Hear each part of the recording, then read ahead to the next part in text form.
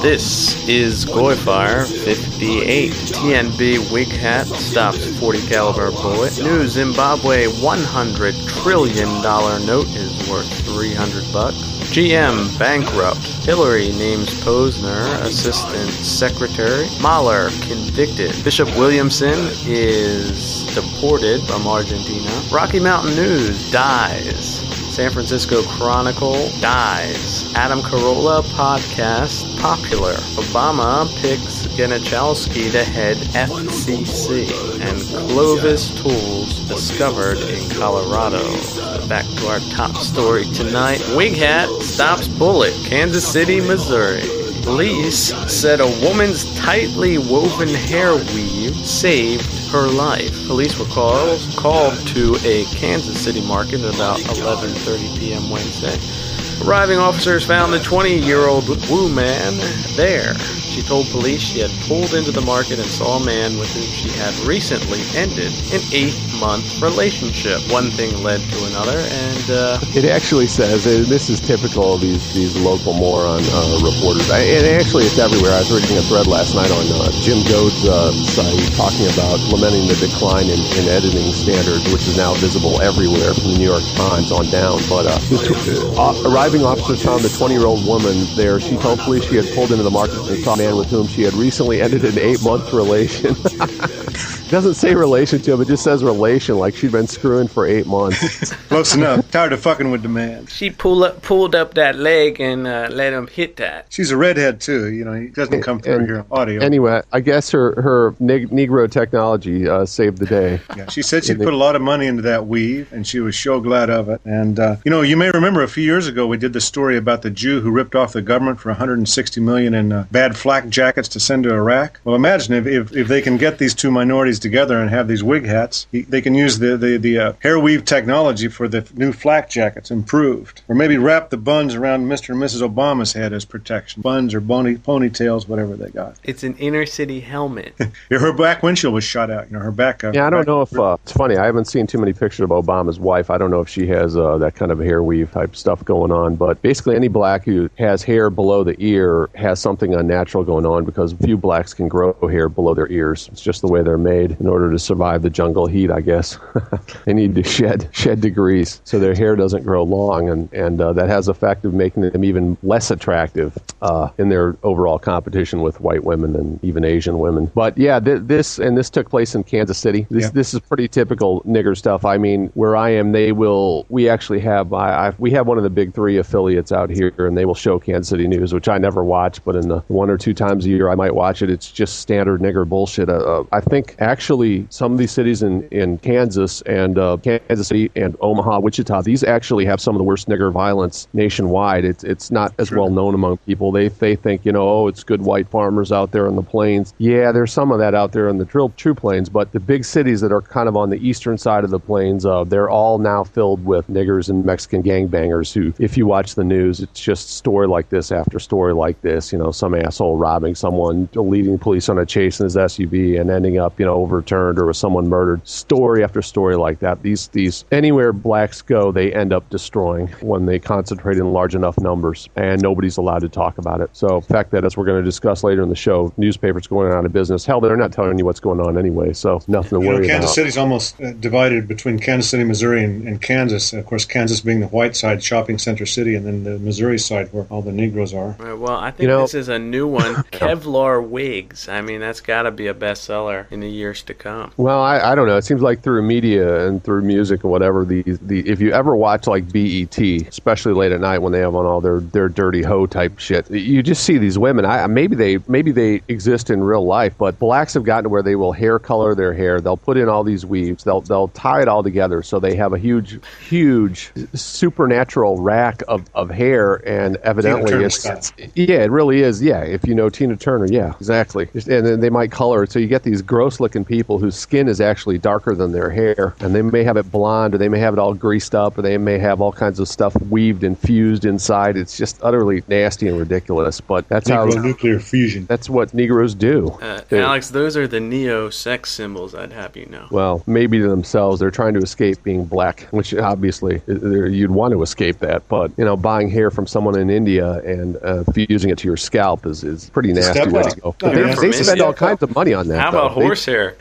I don't know if they use horsehair. What I understand, it comes from India, but they one thing for certain, they spend a lot of money on hair. Blacks do. There's always all kinds of stories about that everywhere you look. They're writing about black hair and the weaves, relaxants, and chemicals they use to try to make it approximate human hair. Jerry Curl. Succeed. Heimdall just put up a great video on Paul Blanc called Negroology or something, and it had 50 Cent in it with a big curly weave, and it had the history of male Negro hairstyles. And some of them, I guess, the Jerry curls tend to catch on fire, like as Michael Jackson's did. But it's really a fascinating subculture lore Whitey doesn't know too much about. No, yeah, I was reading a story the other day about discussing just these racks and rows of hair they had in the stores for serving up black hair care products, which if you're white, you don't think about it, but shampoo, conditioner, or something like that. But they're going to totally have to they have to chemically burn it to straighten it out to make it look sort of like white hair. Right, and then they attach adornments to it, or large fake hair attachments. And it almost makes you long for the days of Angela Davis and Link from the Mod Squad. They clip it on like Velcro. Yeah, and they spend a lot of money doing it. It's yet another way. Black families are famous for spending on liquor and bling.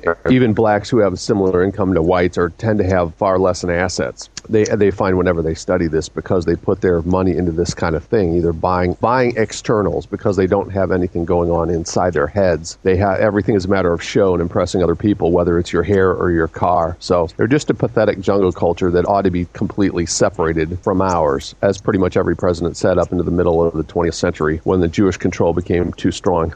So yeah, is this a case of not being able to turn a silk purse into a sow's ear? It is a case of not being able to do that, but yet spending tens of thousands of dollars in the attempt. And this is what black women spend their money on. Well, in this case, it's happened to save her life. Yeah, a typical nigger scene. I mean, there's a photo on the link here, and Country View Market, and you just see a bunch of niggers, at midnight, and they're all wandering around dully, and one of them shooting at the other ones. And in a freak happening, I guess she was saved by the tightness of her weave. Although it may be that the hair was simply so large that it caught the bullet, and it wasn't actually going to penetrate her skull in the first place because it wasn't aimed directly, or it missed, but it got caught in the hair. Who knows? I doubt it was coming in directly. It was slowed down by the window a little bit, went through the window. Yeah, surely there should be some ballistic studies done on this, because we've discussed this. We don't. Some people on the forum seem to think a .40 caliber bullet just won't do the job. Yeah, they need the new nigger head of the DOJ, Eric Holder, to assign the FBI to do ballistics. You guys remember Tupac? I believe he was shot at least twice in the head, and it didn't take.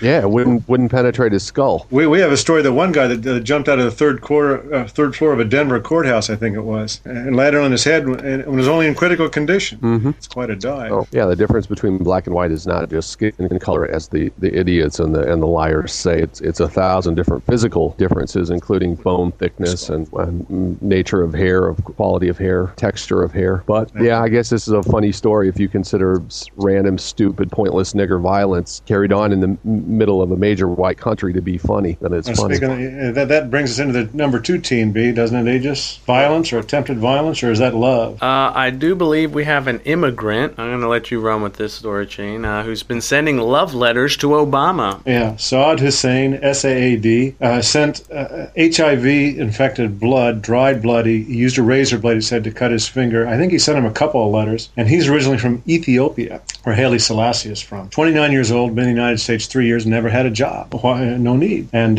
so he sent it for some reason to Springfield. Maybe he was too much influenced by Obama's talking about Abraham Lincoln of Springfield all these years. And of course, Springfield's where Obama used to be in the legislature of the state as a state senator, but odd he sent it there. And the FBI tracked him down. And some while ago, I'm not sure, a year or so ago, he'd been arrested for starting a fire in the middle of a busy Chicago intersection and yelling, Allah Akbar, Allah Akbar, Allah's great. So the two Husseins, isn't one of them a citizen of Kenya, now the president of the United States, and one of them a ne'er-do-well who's had the unfortunate happenstance to have gotten popped for something for which Obama Obama couldn't even buy which Obama couldn't even have caught AIDS. Didn't he have some other grouses there, Aegis? I've forgotten all. He sent one to Rahm Emanuel, didn't he? He certainly did, and he wanted tickets for the inauguration. Yes, he wanted front row seats. He had a lawn chair too, probably. Put him in a lawn chair with helium balloons and let him drop HIV blood on the crowd.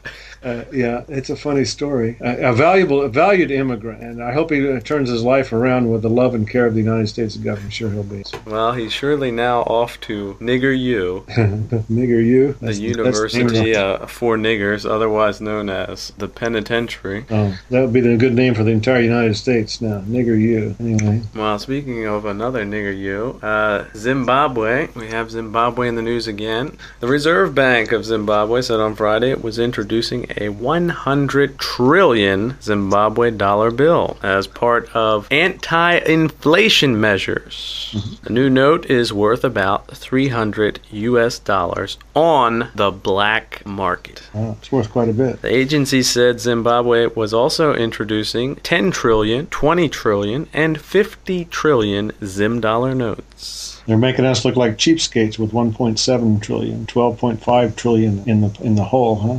Wow. A line in the story says Zimbabwe's inflation is officially put at 231 million%, while independent financial institutions estimate it could be more than 500 quintillion. I don't even know what that is, but I don't know how they put any value on these notes at all, or how anyone estimates anything, or why anyone would take any one of these pieces of paper with printing on it in exchange for any real good, like an egg. Well, the Israelis were sent in to supposedly monitor. They sent themselves in more likely to monitor this last election, in which I think Mugabe's sharing power, isn't he? But maybe they're printing the notes as well. Somebody on VNNforum.com suggested that maybe the Jews are the ones who are actually printing these notes. I noticed that a $100 trillion note would buy you an EDAR in the United States, or at least 3/5 of an EDAR, because they cost $500. Everyone deserves a roof. These are these mobile shopping carts with a kind of a tent structure that reaches a peak in the center so that you can sit up, and they have really tough plastic wheels. They're bolted on in stainless steel. They're made actually in a shopping cart factory. Mm-hmm. And they're passing them out in L.A. to this 80,000, I think, homeless in L.A. They don't have that many of them out there yet, or just a few hundred. But they had some Negroes test driving them. One of them was sitting in the middle in her video, and he goes, "What do you think?" He says, "I think it works." He says, "I think I like it." It was pretty funny. And so the EDARs, imagine if you had 200 trillion bucks, you could buy yourself an EDAR if you had to pay cash, which you don't, and have $100 left over. But maybe the white Americans who are switching to EDAR living might have to pay for theirs. Well, I see this monkey, Mugabe, and he's also going after the white farmers again, too. And as we know, this is a country with a population of, what is it? I've forgotten the numbers, but they've driven off basically 80-90% of the whites. They've killed 4 figures of farmers, and they've been starving and had the worst inflation in the world for well over a year now. And then we see Mugabe, who's this aged, Western-educated monkey, right? He's had all the benefits of white Christian upbringing and education. He has something like 8 honorary degrees, or honorary and real degrees, and this is how he acts. White farmers must leave their farms because they are not welcome in Zimbabwe. So even as people are starving, this monkey is trying to drive out whatever remaining whites there are who can bring any semblance of normal life to his country, because it's all about race first and food and even life after that. And so it will be with the U.S. eventually if they get enough numbers. We have a video up, and they're digging for gold in some local rivers there, and it costs 1/10 of a gram of gold to buy a loaf of bread. So the old people cannot dig, and they're also digging in literally dirt pits, sort of adjacent to the river banks, and it looks like they're down to about 15, 20 feet in some cases. And actually they look a little bit excited to actually have some hard currency and be able to buy food. Kind of grouse and complain a little bit, but it's better than not eating, at least for some of them who are willing to do the work. Well, I think that runs into some of our other stories about the decline of economics in the U.S. and the way they're attempting to remedy it with paper, just the way they are here, just deficit spending. GM Chairman Rick Wagoner pressed Thursday to convince Washington to provide more aid as the company revealed a massive loss, coupled with a warning that its auditors are likely to question the automaker's viability. Soon a homeless Wagoner himself, perhaps. Pretty close to it. Yeah, it was a further sign that the century-old automaker is teetering on bankruptcy, a scenario that General Motors Corp is desperately trying to avoid. Yeah, well, from what I've heard and read, they lose about $4,000 per car, so they are effectively bankrupt right now. And I guess the only part of their business even remotely viable is their financing corporation. That's GMAC or whatever it is that's tied in with them. But, you know, they've already established a pattern. I know last night the feds gave another $30 billion to prop up AIG after they've already given it, I don't know what, I think over $100 billion. So what we're seeing here in the U.S. is really the old Fabian socialist plan of basically they don't want anybody other than the government owning any assets. And that way the coterie of socialists at the heart of society can control everybody. They don't have anybody who has any independent power center because all the money and all the political power is sucked into the center of the country, and then they'll let you have what they want you to have. And in that way they can direct how everybody lives. And more things are going along this line. And the common people, having been raised in public schools, don't know any better than to accept that the government is their wise and benevolent father who knows what's best for them. Right. It's morphing into a top-down command economy where you have a messiah-like NLP street pimp doling out the goods. Mugabe has done in Zimbabwe is only orders of magnitude worse than what Barack Obama is going to try to do in the U.S., but it's exactly the same thing. They're going to deficit spending. Deficit spending is the theory of this British faggot socialist called Lord Keynes, and his idea was that now the correct way to get out of a recession is for people to save money, and as they save more money and pool up their capital, then they can get into expanding their business. But if they made what the economists call malinvestments, that is bad investments, or things have failed, well, you have to let them fail, and then you begin a new cycle after you trench, and you resave some money, and then you reinvest it again. But what Washington wants to do is keep the bubble going endlessly by printing money and passing it out to its the people who will do what it wants with it, and that will make them look like the good guys. So they print endless amounts of money. Now we're not up to quintillion-dollar notes yet, or trillion-dollar notes the way they are in Zimbabwe, but that is the direction we're heading. Indeed, all governments that have a central bank operate in that way, and they are allowed to create money out of thin air. And what that means is they run the printing presses, and they use the new money that they create to steal value from you who have to work to earn it, so that your dollars become worth less. And they get first dibs with their new dollars, and they put them out, they spend them, they send them to their banks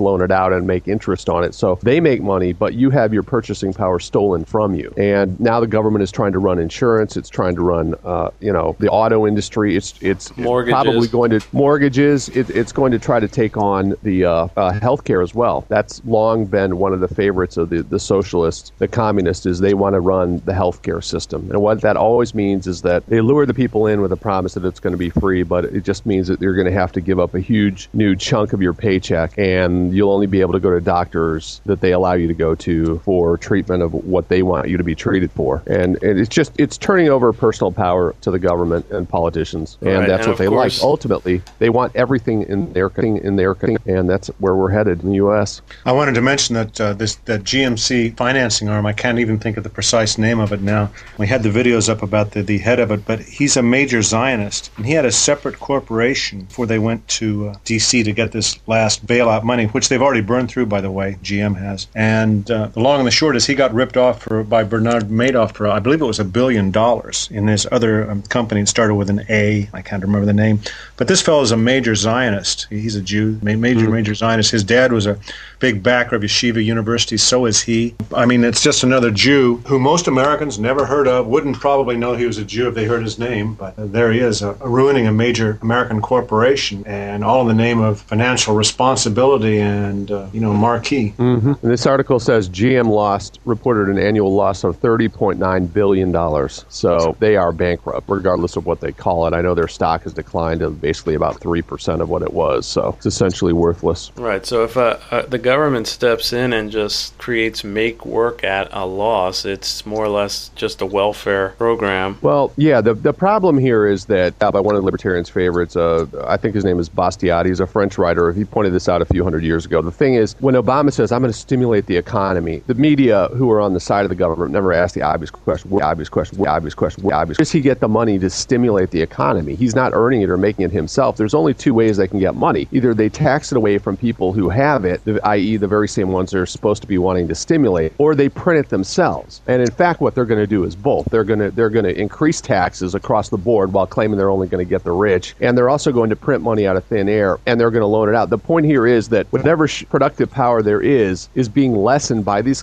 Obama has never run anything in his life. He has no expertise in anything. He probably couldn't run a McDonald's if he had to run it to make a profit. But he's been voted into office. He's promoted as this great guy who knows what he's doing. Well, he's going to take these people's money, the money of the people he's supposedly trying to stimulate, and what's he going to do with it? He's going to give it out to his supporters. They're going to take money from whites who have earned it and turn it over to useless niggers. Mugabe style. You know, and the point here, and the media will, whatever he does, they can immediately point to and say, oh, look what a good thing this is. Like, he's going to do his deficit spending. Well, immediately the newspaper reporters are out there saying, look, they're going to build new bridges in Missouri and new highways in Iowa, etc. So you get the feeling of, oh, there's something good being done with the money. What they don't tell you is, where did that money come from? What uses did the people who they took it from have? And aren't those people, by virtue of the very fact that they had the money in the first place, aren't they exactly the ones are going to be damaged rather than stimulated? But the point is, if you steal money from someone and spend it on something, that's something visible that can be pointed to by the media, whereas the lost productive power is invisible. That was Bastiat's main point. Like, the real effects of this stuff are mostly invisible, but because the effects of what they're doing are visible and can be focused on by the media, they're going to tend to outweigh the intellectual knowledge that what is lost is more than what is gained, if you understand what I'm saying. So they can point to the real, look, they made a new bridge. This is part of Obama's. Okay, well, where did they get the money from? How much less in capacity does the guy who runs the guy who's a private carpenter, how much less capacity does he have? Or someone who's in construction, how much less money do they have? The point is, Obama's taking money from you to use on his projects, and you can well believe that his projects include buying off more and more of these inner city nigger ferals, right? By taking your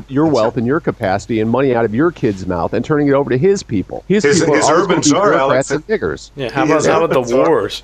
Yeah, his new urban czar is a Hispanic nigger who speaks Spanish, and he's already been tit for tat taking money from developers and then granting them he gets $6,000 and gives them a $80 million deal. And they know this. Well, they're taking money from the productive white middle class, so they're turning it over to their own clowns after extracting a percentage themselves for being middlemen. Right. And this is what it's like in a socialist country where essentially you're not allowed to criticize it, and you have high taxes and you're not allowed to criticize what's going on. So Hillary Clinton and Obama and the rest of their clown central are going to live high off the hog while you do worse and worse. Speaking of that, I think Obama would be an excellent McDonald's manager.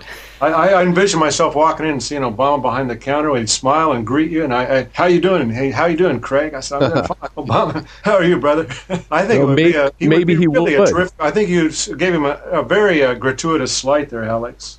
Well, the fact of the matter is, though, he has never done anything like that. He has been in the shakedown business, down business. What do you think a community organizer is? Well, we know a community organizer is someone who goes, they go out and they threaten, unless you do what we say, we are going to damage your business. Because they are on the same side as government and the media, they get backed up. Whereas the media doesn't like if we protest or we want something changed our own way. If it's merely back to official legal equality, not on our side, and they harass and attack us. I mean, there are so many angles or aspects from which you can look at the economic the U.S. has, and what we're going to talk about later. The upside of it is all these kike papers are being driven out of business, which is absolutely wonderful. Worst people in the world. But before we get to that, I mean, look at the housing side. Yeah. We have the government backing up all these with Fannie Mae and whatever the heck they're named. It's backing up all of these mortgages. Well, people like Obama go out and they put pressure on banks to make bad loans to uncreditworthy minorities. And then when those minorities default, the government comes back in and pays the mortgages off for them, as Obama is doing right now. So the point here is this whole thing in all these various manifestations is simply the government extracting money from productive whites and turning it over to incompetent, and all white gets his money taken, and he gets a kick in the ass in return for it. A 30 or 40-year bill is what it amounts to. Yeah, we pay the bills for a burgeoning class of nigger ferals, and then we get bashed on the radio because we're not giving enough. It's never enough, and we get bashed for being racist on top of it by Eric Holder, who Obama nigger has just appointed to be our attorney general. And so he wants an honest talk about race. Well, that's what we're giving you here at GoyFire, but you'd never hear stuff like we're saying here on GoyFire through any of the official media. How about this irony, Alex? The Community Reinvestment Act of 1977, that's the one that started it. They revised it to make it more and more liberal, and then the Acorn people like Obama, he literally train people to go into, smaller hoods or smaller communities, basically, originally. I think they worked their way up and intimidate local bankers that they were racist, go to the banker's house and such. Obama literally trained them Saul Alinsky Jew style, and that was under the Community Reinvestment Act. As you mentioned, now they're still paying them off. Rick Santelli was on the Chicago floor and had a freak out the other day about it, and then subsequently they had the St. Louis protest about that Tea Party. You heard about that. 1,000 people showed up. Anyway, get this. The Community Reinvestment Act, it caused the whole thing, started it with the subprime loans, which they repackaged, sent off to Europe, the Jews of Wall Street did, and said, oh, AAA, well, it's fucking gold. And now they ripped off the European white banks in Italy and France and Germany, so they're having to pay for it. They're even worse off than the U.S., if you can believe that, at least in the short term. And now this recovery.gov site, they have a thing called the Community Reinvestment Bank, and they're still using this term reinvestment. And they call the act the American Recovery and Reinvestment Act. That's a lot of nerve and cheek. After the Reinvestment Act and the Community Reinvestment Act, that's what it was called, pardon me, caused the whole goddamn thing, and now they're using the same term. It's unbelievable to me. I mean,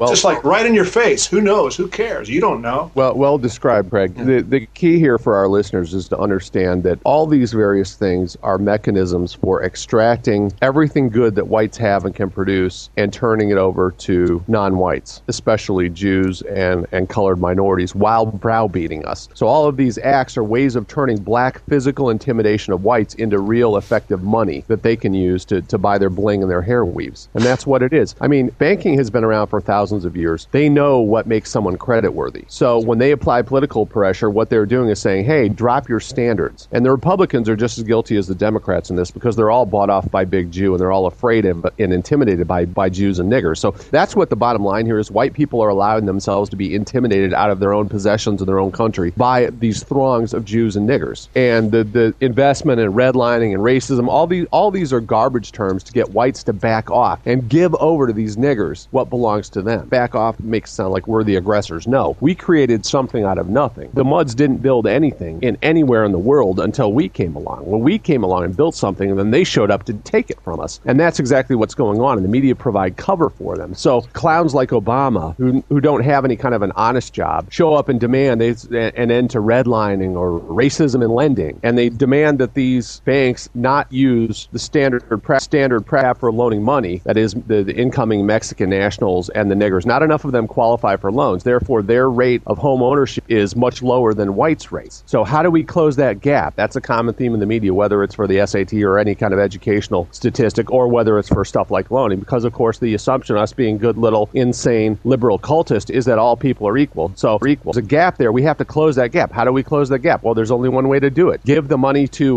the subprime loans Craig's talking about. So what they do is they bring in these illegals and they say, oh, well, I know traditionally you need to put 20% down. You know what? Waive that. You don't have to put anything down. We'll give you more money than you can afford to get you into this house. Thereby, the home ownership rates appear on paper to go up. And then you have your clever, and they bundle all of these millions of loans. And most of the foreclosures are taking place in basically 4 states: California, Arizona, Nevada, or maybe it's Texas and the Northeast. And this is where you have the heaviest immigration. So Alex, that's 19 million foreclosed vacant houses now in the country. 19 million. Yeah, and the point here is that these subprimates or these subprime loans are going to illegal aliens and to niggers, and they can't pay it back. But what the clever Jews come in and they're so inventive, they invent new investment vehicles, or what do they call them, articles or vehicles, based on the residuals. Yeah, well, packaging these loans, they come up. It doesn't matter. You just need the concept. They come up with new investment vehicles and they bundle all of these bad loans together, and then they resell them around the world. And that's what's causing this whole house of cards to come collapsing down, because ultimately on people being given money who are not creditworthy. And so when they default, you've got a massive problem. Alex, we have the case of this mammy. She's like 68 or 70, and they interview her out in Cali, Kosovo. And she, first of all, she got the loan. Her husband had been dead 14 years, and he had worked as a longshoreman. They used his salary. Fucking dead for 14 years. And she said, I told him he'd been dead. And then her salary, can you call it a salary? It was either unemployment or welfare. I forget now which. Then they refinanced her 4 years straight and gave her $20K in her pocket. And you know that $20K could have trained some young white kid to be a plumber or a carpenter and any kind of a apprentice program or community college, but no. And not only is she not prosecuted, she's practically represented as a victim, like, oh, isn't it terrible? Now she's lost her home. Yeah, well, this is the thing. It's necessary get for her white an people E-Dare post haste. Whites can't ever be right. The system is systemically against us. White people they're always scurrying around. They're very obsessed. If you look at them as a race, different from other races, they're very obsessed with doing the right thing and being responsible. And it never occurs to them to look up and see that there's no way they can win under this system. They're always guilty. Always guilty. Guilty because their bank applied reasonable standards to loaning credit. And when they find that, well, not that many minorities are really creditworthy, then the people like Obama come in and say the banks are racist. They need to drop their standards. It's just exactly like it's a parallel to how it was in education. Originally, they used to say, look, blacks just want a chance to compete. Right. And then when they get the chance to compete and take the SATs and they don't do as well as whites, well, then equality itself becomes racist. There goes they want the it every possible way. Yeah, they want it every possible way. When they don't get the loans they're not qualified for, you're a racist. And when they get the loans and they can't pay them, you're a racist for foreclosing on them. So either way, whites always lose and niggers and Jews always win. And that's why the only solution to this stuff is complete and utter political separation, de-yoking of the white race, the productive race, the good race, our race, from the useless niggers and the Jews who champion them. And by the way, that's a logical ending after this 50-year experiment and brought on in some measure by jet travel, at least the technologies of jet travel and multimedia communications, which the Jews used to their own benefit quite malevolently. But I mean, those technologies facilitated this. It's been a great, grand, and grunt society or whatever. It's all over now. It's a big 50 or 55-year bomb. And so you may as well come face to face with it because you've lost your country. I mean, you can wait till they come knocking on your door and invade your house. And a lot of people that's already happened to, like, people like Shannon and Chris. But just keep waiting or you can defame us. All of this is carried on as we've described it. And that's the problem. But the meta problem is that none of this can be talked about openly so that people like Bill Graham or whatever will receive the blame for, some act he wrote revising the regulations governing some of these loans. But even they don't dare to come out and say exactly what we've said because it's too plain spoken. You can't speak plainly in the U.S. It won't be reported anywhere. Or if it is and you make a public spectacle of it, they'll call you a hater for saying exactly what I've described, even though it's 100% accurate. And what about our major countries already destroyed by this? The USA now, clearly, George Soros was at Columbia University this week, and he said that the only thing he can possibly compare it to, and for all of you neocons and Christians, surely you can believe the Jew multi-billionaire George Soros, who's been called a criminal by the leader of Thailand and Malaysia, the ex-leaders, international criminal. Anyway, he says it can only be compared to the Soviet Union. So if the Soviet Union collapses, he's telling, basically to me, he's just telling those Jew kids at Columbia, go home and tell your folks, move their assets and interests around, and they can profit big, just like I have been. Well, the only logical step here for white people who are paying attention is we have to have a white nation 100% free of Jews. And until we liberate ourselves from the Jews, we are going to have this kind of problem because you can't discuss any of this stuff. You can't solve a problem if you cut the feedback loop. Reality is the feedback loop. You can have whatever illusions you want, but reality will prevent your illusions, that is your false perceptions, from becoming delusions. That is when you really bring them in and they become part of your belief system. Anybody can be fooled or tricked by appearances, but if you don't allow reality to correct it, and that's the function that the media is supposed to have, but it doesn't have that because it's concentrated and it's held in a few hands, and the point is not they're corporate owned, that they're kike owned, and the kike political agenda doesn't allow any of the true facts of the situation to be discussed. Jews control the media because they have. Theirs is a tiny, weird, itty-bitty minority view that the majority doesn't subscribe to, which is in direct competition and contrast and opposition to the majority interest of the people making up the white country and paying all of the taxes. And they can't allow that. What incentive do we normal white people have to let tens of millions of Mexicans come to the country and be given a liar's loans, another term for subprime loans, Alt-A loans is still a third synonym for it. What incentive do we whites have to let in tens of millions of Mexicans and then give them money, give them free health care, give them free education, and then not be able to talk about it in our media because they're controlled by the Jews, who are in fact the authors of all this insanity? Alex, tell them how they flipped houses there in Cali, Kosovo for $100,000. How some spick sold one to his Mexican gardener, a spick with a Mexican gardener for $100,000. How the banks would okay him and just literally pass him the cash. Here's the money, and then they say, "Oh well, I cannot afford to pay it after all." And then they walk out with $100,000 split, and it literally is a split, just like in The Stinger. or something. I don't know about that. I mean, the basic problem here is you have malinvestment because you have the Jews running the Fed, which is an unaudited private organization that is allowed to print money. When they're printing money like that, that money has to go somewhere, and where it went to after the dot-com crash was into real estate. And so that's what we're seeing. All these people are corruptly trying to make a dollar, and they're all people who aren't qualified for loans are getting the loans. People who know that they shouldn't be underwriting these loans are doing it partly as a result of political pressure, as we described, and also partly because they were from writing the loan, and then they just turn around and resell it. So nobody has a direct stake. Well, Hillary Clinton is in the news.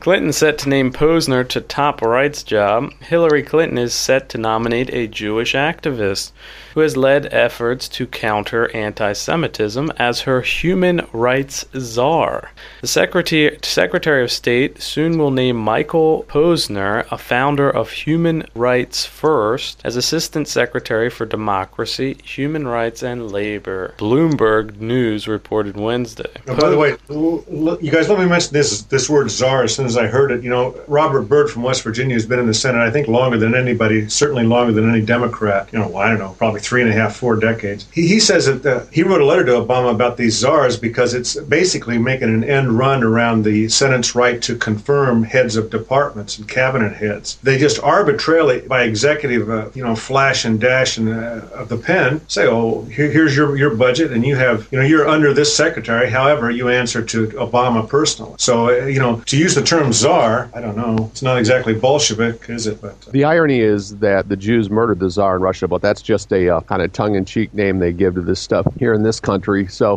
what can we say here? I'm not too sure about this. I feel like I should know more about this guy, but I don't recall seeing the name Michael Posner. I would guess it's Posner myself, but founder of Human Rights. Anytime you see something with a name that is neutral or positive, but it's always kind of vague, and something like human rights, that's always going to be a communist thing, almost surely a front for New World Order garbage or for Jewish ethnic-specific garbage. So this guy has done blah, blah, blah in relation to Rwanda and the former Yugoslavia. So, yeah, I don't know much about this guy's background, so I can't really comment on this, but he appears to be your pretty typical left who's out there carrying water for the neocons and calling anybody they don't like a war criminal. And then on the same hand, they'll flip around. This type of person will flip around and demand that the U.S. not get involved in the racism conference that the UN is going to put on because it criticizes Israel and says Zionism is racism. So the U.S., Canada, and another state have pulled out of that. So this is the typical double talk of the kike. Yeah, human rights versus is unique among the major human rights watchdogs in that it targets governments for not doing enough to combat hate crimes. Yeah, and these clowns will work in conjunction with pedophiles who run those organizations, the queers and the pedophiles who run these Marxist political groups that affect to be neutral human rights watchdogs and put out their reports. Their reports are repeated by the absolutely pathetic mass media reporters, and they all work together to create an environment which is good for queers and niggers and bad for normal white people. This is what normal whites have to understand. If they call someone a hater, that's someone who's legitimately representing your interests because he understands the interests of the Jews are counter to yours. Go ahead, Craig. Well, I was going to mention in terms of Jews that have been nominated in general, just a few I know off the top of my head. There's this Jared Bernstein, who's an economist directly working for Biden. Then there's Philip Schwagel, Swagel. He's literally a Chabad Lubavitchers, and if you go to the Chabad Lubavitcher website, he's listed in their network of worldwide Chabad Lubavitchers. He's the Undersecretary of the Treasury, and he came out and said that he could not explain where the billions have been going, but he was going to do his best to find out. No accountability. I think Biden's been charged with determining where they're all going, so who knows? It's really just, to me, another, more like a mega Bernard Madoff scam. Well, only 3% Craig, of this money is ever printed. So the thing is, they're able to fool the majority of the people. I look around on the internet, and whenever I see a neutral forum, you've got the Bush lovers. Well, now almost nobody likes Bush, but the left and the right go after each other exactly as the elites intend. And the point here is, Craig's talking about the appointments. They may be a slightly different set of kikes than the ones Bush appointed, but that's the point. They're just it's a swing shift for the Jew factory. And people like Obama and Bush, there's almost no real difference between them other than symbolically. Now, that may be a big difference, but in point of fact, on a daily basis, they've got Jew speechwriters. They're appointing Jews at the top of all these things, and it's the Jewish agenda that's being carried out, maybe with a slightly different emphasis than under Bush, but essentially the same anti-white, pro-Jew, pro-colored majority emphasis or agenda that is in the end, it's anti-white, anti-normal white middle-class person. Aegis was So calling it a that's what you gotta sorcery understand. earlier, Alex, when we were talking sorcery. There's a lot to that, I think, in terms of their media and how it just bombards our kids. I mean, from the time they're really, really young. Guys our age at least got away from a little bit of it. We didn't have to ingest it all, but... Well, I think that there's, across the board, they're pushing multicultural garbage in every possible venue, online, offline, billboards, TV, internet sites, mainstream portals like Yahoo and Google and whatever. They're always pushing this multicultural garbage in order to brainwash people that the new world is going to be a grab bag of people and they're all going to mix and mate and have promiscuous but protected sex, and in the end produce a tan everyman, as it's been called, and do away with all races but the Jews in this wonderful new world order that will be ruled out of Jerusalem or out of Tel Aviv and New York, and the Jews will make all the important decisions for the rest of us, and we'll be eternal children / slaves / cattle. That's what they're trying to build. Yeah, well, I wish the billionaires like Larry Page, who owns Google and YouTube, wouldn't go after beautiful shiksas like looks like Keith Richards' wife, that Hanson woman. He married this beautiful Aryan. I'm so sick of. How come they have to pollute our women's minds? Well, I know why, because they control their wombs. But it's really, really disgusting. I even see it over here, and I mean, I complain a lot about it to Aegis, but I mean, when they have these women over here, Alex, going after UNICEF and involved in the George Soros Open Society and Open Estonia and all the rest, and all they are fronts for hate whites under the guise of. I know a white girl said she loves children. She'd have 10 if she were rich, and she wanted to adopt a Somali maybe. And she's a single mom now. I said, "Excuse me, I have to go vomit." I don't even think she got the joke, but I got up and left. Well, at every corner, whites are presented with bad options, and on one channel, go be a stupid promiscuous slut, and then people will love you, and you'll get all the attention you want. And then you flip the channel, and it's Save Africa and the Children's Fund. And whites are made to feel responsible for everybody else in the world's problems. But it's like trying to rescue someone who's drowning is going to grab onto you and drag you right down with them. We can't save niggers. We can't save failure people. What we can do is lose our own. Yeah, but just as they promote every form of degeneracy, they vilify all of the positions that would defend our race and our way of life as hate and as wrong and as unpopular, as evil. So it's extremely severe, and it is almost a form of sorcery in that these women who otherwise would have been our companions and helpers are turned into our worst enemies. Yeah, well, it's Magic Kingdom sorcery, because magic is when something happens and you cannot explain why. Most whites cannot explain or divine Jewish verbal skills, as Professor McDonald has explained to us all, and we've figured out through years of study. Whites tend to take things at face value, and they don't look any deeper or question any motives, and they don't understand what ties all this together. So they assume that things are the way they more or less should be. Yeah. And they only understand problems or deceptions at a low level. And now you've got people like Holder. They're reintroducing their hate crime bills, and they're reintroducing their gun bans to do away with whatever rights Americans have left, created by white Americans for their own posterity. That is, other white Americans. White American itself is redundant. Only whites can be Americans. It wasn't created for non-whites. Well, speaking of a hate crime, Horst Mahler has been imprisoned for debunking yet again the Hollow hoax, otherwise known as the Holocaust.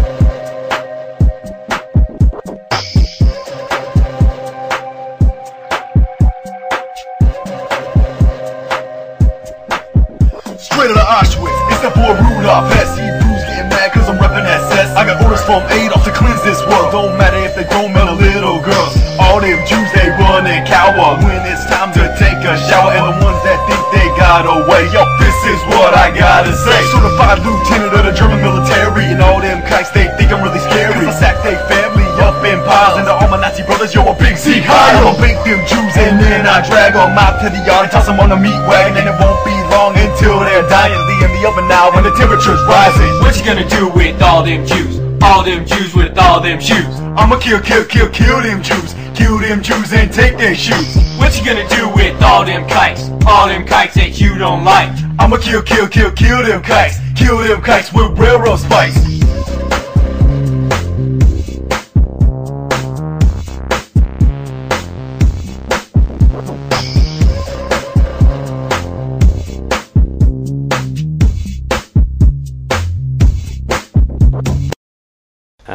have the story here. Of course, it's titled German Neo-Nazi Convicted of Holocaust Denial. He's also presented in a rather unfashionable way, but let's just say truth teller Horst Mahler was convicted for posting videos denying the Holocaust on the internet and distributing CDs among promoting anti-Jewish hatred and violence. And what's your source for this? This is the Herald Tribune. No, but it's an Associated Press article. Okay. So Right. the key here is this is the news service, the stories from their stringers make up about 50% paper, if not more. And so this is the main wire story they're putting out is that notice that they never ever deal in specifics because the public has been conditioned to accept that people fall into categories like haters and deniers and whatever. And it's very bizarre if you look at it from an objective or rational point of view, but it works with the mass of people. They know that Mahler's a bad guy, and so he's being put in jail. And the fact that he's disputing specific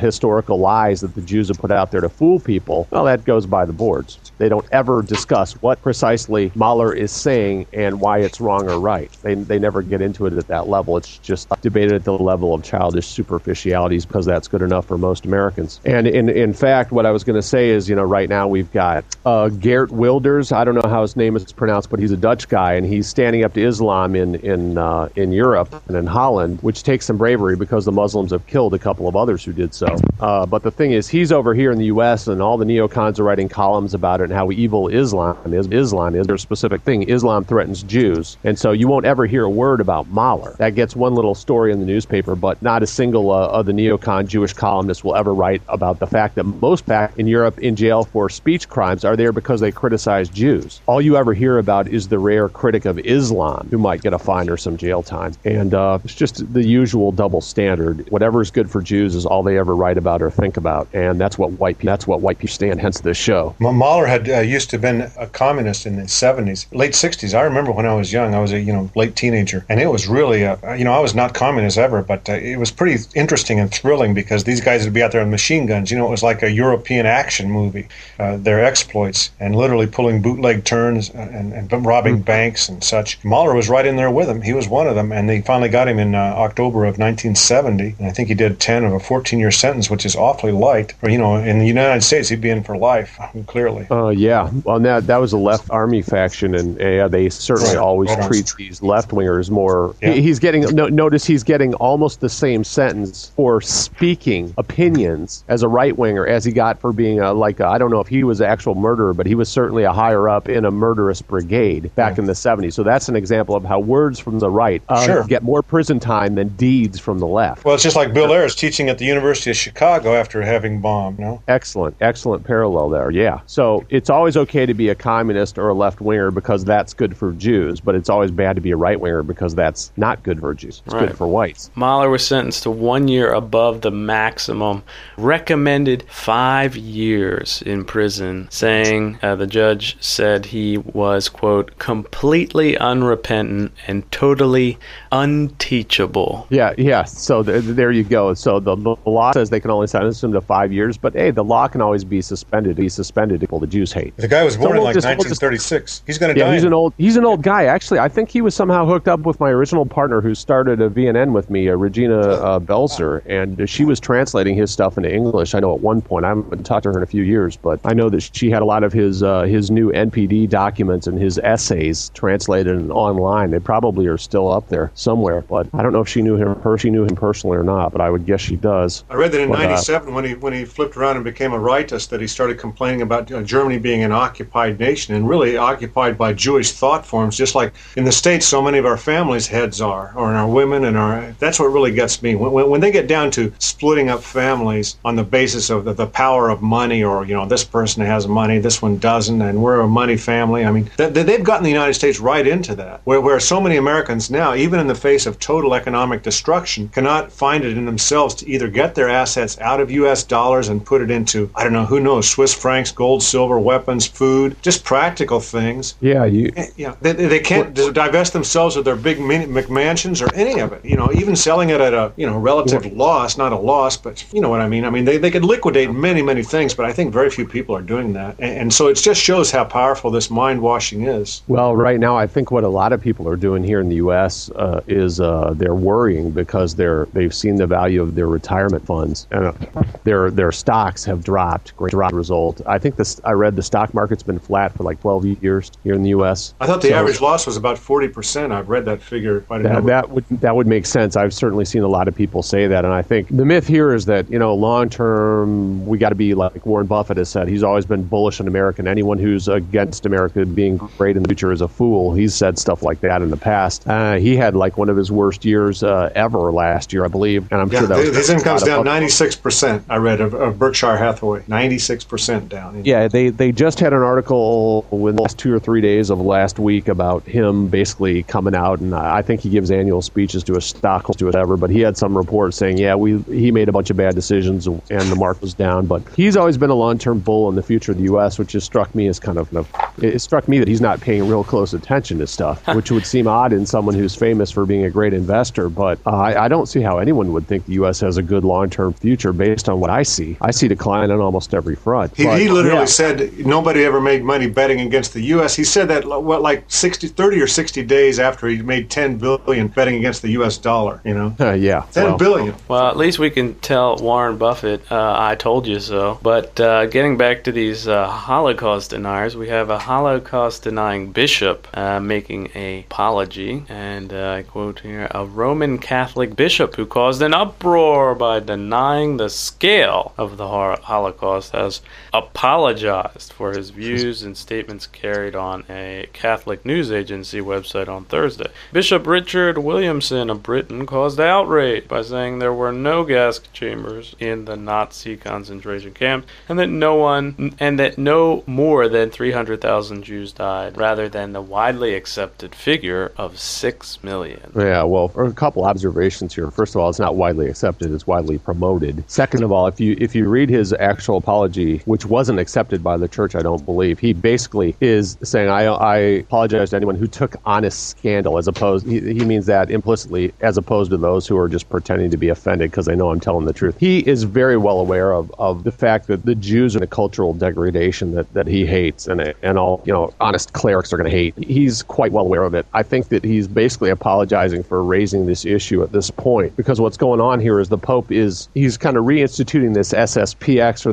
these traditionalists who didn't like what the Vatican did during the Vatican II in 1964. And what that was kind of the acknowledgement and official documents that the church had acceded to the Jews and had removed the blame from them for killing Christ, even though at the time that they killed him, they said his blood be on us and on our children. So the Jews were angling over the course of the 20th century to get the church to reverse its position on that and to absolve the Jews of the blame, right? So they succeeded in Vatican II, and some of these Catholics were annoyed enough that they became formally schismatic, although they wouldn't put it that way. But anytime you don't follow the Pope's lead, you're in schism, and that's the whole issue there. And so what this Pope was doing was bringing these guys of SSPX back into the fold. And then this guy, Williamson, goes on the TV, I think he was interviewed by Swedes somewhere in Bavaria, and he basically speaks some of the truth about the Holocaust. So I think he's apologizing more or less for saying this kind of stuff at this particular point in time. But that may, the Germans, I know the prosecutors were talking about going after him. So there's never a good time to tell the truth about the Jews and their Holocaust lie. But anyway, this guy seems pretty solid. He's one of the few who hasn't really backed off. Even his apology isn't really much of an apology. And I think that's why at least somebody in the Vatican didn't accept it. So we're keeping an eye on this, and we'll see how it evolves. He also gave a sermon recently in which he said that the encroaching police state is coming. And he made the point that it's not as overt, but it's very well-oiled and well-working. That is, and by very subtle means. In fact, all of them that we've been talking about tonight, a lot of that. Yeah, Craig, I'm irritated because I can't find his blog, which I had up. But look at the photos. Always look at the way they use photos of these people, and they're giving you like a 2/3 or a 3/4 angle on him. That always makes people look weak and suspicious because they're naturally shifting their eyes to look back at the camera, and it makes them look like they're shifty. And that's the intent of the Jews taking and circulating these pictures. Yeah, they did some games with you like that in Knoxville, as I recall, didn't they? They certainly. I mean, the initial photo helped out our cause, but they made up for it by when I was in the court. They made it look like I was being harassed and lectured by the guy, and it was very deliberately set up beforehand. I didn't realize it at the time, but yeah, the guy held on to the note while I was asking him what this meant. this was like, you have to come back at this point and you have to go to this other courtroom, is what he was telling me. He was holding on to the note while I was trying to take it from him. And he held on to it long enough where with his one hand, so that we both had our hands on it, and then he was using his other hand, he was making demonstrative finger gestures. And he was giving me directions, but he knew that they would take a picture and in the paper it would appear that I was being browbeaten and lectured by the court for being a bad, evil hater. And this is how cynical and dishonest and manipulative all this stuff is. Everything in the media is calculated to produce a certain impression. You have to understand that going in. And these guys are all complete scum.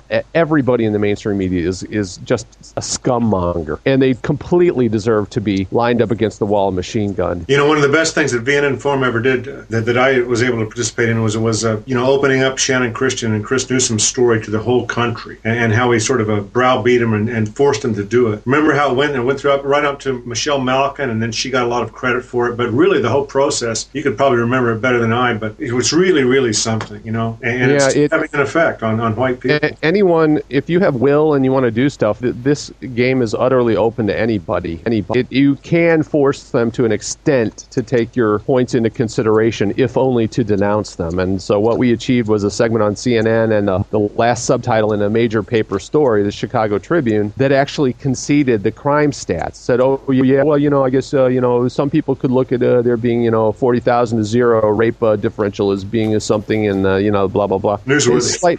And this is the thing. If you whites don't want to be slaughtered, you're going to have to stand up for yourself. Force them to address your agenda, because they're not going to do it on their own. They have their agenda. It's in every single paper in the land. Nobody dares go athwart it without legal and financial repercussions and familial repercussions. And anybody who's tried to lead on this stuff knows exactly what I'm talking about. It can very easily destroy your life, your health, your money, even with only indirect pressure. Trust me, I know what I'm talking about. And yet, if you don't stand up and fight, they're going to end up running things. And as we see from America today, they're running them right into the ground. I mean, you've got these monkeys and these Jews pretending to be human. What do? They're destroying it. I mean, honest to God, you think out of simple interest in what the hell's going on here, people would look around for a different point of view, and maybe they are. But boy, you don't get any reflection of it in the controlled media. That's for darn sure. Just deficit spending and anti-womanism as far as the eye can see. Loxism. I coined it years ago. Yeah, well, on a positive note, we have a story here. Rocky Mountain News to close, publish final edition Friday. So the Rocky Mountain News publishes its last paper tomorrow. Yeah, and this is a neocon rag going out of business in Denver, but Dennis have already been picked up by the one paper left in the town, the Denver Post, with which the Rocky Mountain News already had printing arrangements. See, and all this stuff, CC, which now has a new Jew appointee, has to sign off on all that. If you can't own more than one newspaper or one TV station in town, you can't cross-own in the media. But even in stuff like whether the two newspapers in a town are going to share printing arrangements, I think the FCC has some role in that, because I was reading a lot of this Rocky Mountain News stuff. Anyway, this was kind of Denver had the Denver Post and the Rocky Mountain News. The Rocky Mountain News is a tabloid. It had a lot of neocon bilge writers in it, whereas the Denver Post is more or less openly communist. That is, and in America in 2009, it's always on the side of the illegal aliens and, expanding garbage mass transit and not printing the facts about the marauding gangs of niggers who have also attacked white people in Denver and in certain portions of the city. So some of the worst columnists from the Rocky Mountain News are already going to be employed by the Denver Post. And it's just great to see nationwide. This is just one paper, but it's happening everywhere. The New York Times has lost a huge amount of money in the last year. It's just absolutely wonderful. These are the worst people in the world. They utterly deserve to be executed. I'm not kidding or exaggerating in the slightest. I would gladly, happily, merrily machine gun everyone who works for the mass media. They deserve it. Totally deserve it. And I'm not a violent person. I only talk about stuff where I believe it's objectively indicated, but they absolutely deserve to be slaughtered. So great and so irresponsible has been their lying over the last 30, 40 years, my entire life. They will not present one thing accurately, and if you've done dozens of interviews, they will always mischaracterize what you say. They are only interested in using one little tiny quote from you to further their own agenda. They're absolutely nasty little communist thugs. A reporter, an analyst, a writer, no, they're commie thugs. They're little punks. They're little parrots repeating an agenda. They're very much like, Orwell said about the young women who are the most obnoxious, ideological little hellcats of all, and that I have found to be absolutely true. The men in journalism are the liberal men are at least cynical enough. They know they're fucking you. They know that they're lying commie scumbags. The women, they're just fucking little ideological little parrots. They're stamped out by a machine. They're just evil little bastards. I'm not kidding. I would gratefully, if I was the head of a white revolutionary community, I would line these motherfuckers up against the wall and Waltley machine gun all of them. And I'd record it on tape. And I'd pass out that DVD to the public free of charge. They utterly deserve it. All of them. This absolute scumbag, dishonest little losers who deserve to be machine gunned. Alex, I found a video of them.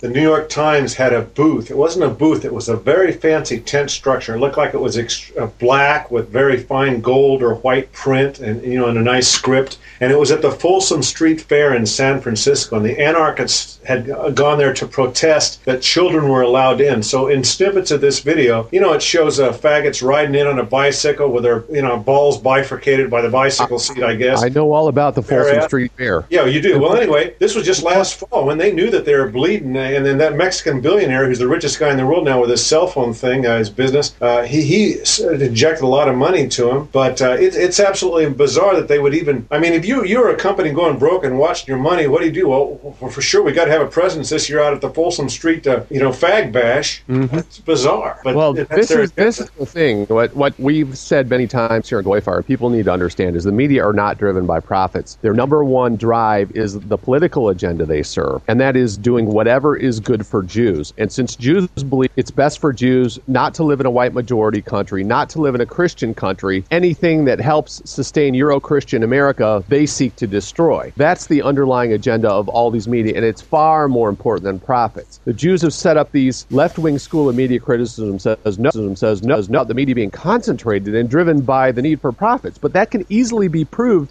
false. We've done it many times. Remember, the media would not help Mel Gibson, even though his movie made literally $1 billion. The Jews did everything they could to thwart it, not produce it. So profits runs a distant, far, and small place to the political agenda by the mass media, because a tiny, hated, hostile, alien, elite minority needs to control the media in order to twist politics in its favor, because people will never vote for it if they lay it out honestly. Ordinary white people will never vote for communism. They'll never vote to open the border. They'll never vote for affirmative action. And so the Jews know this. They have to control the media to lie to us through the politicians they purchase. It's absolutely wonderful to see in a rough economic time to see all of their newspapers going out of business. But let's not kid ourselves. They're not going out of business because they're spewing lefty communist agitprop. That's only a minor contributing factor. The main reason is that the advertising models that sustain newspapers in the past don't.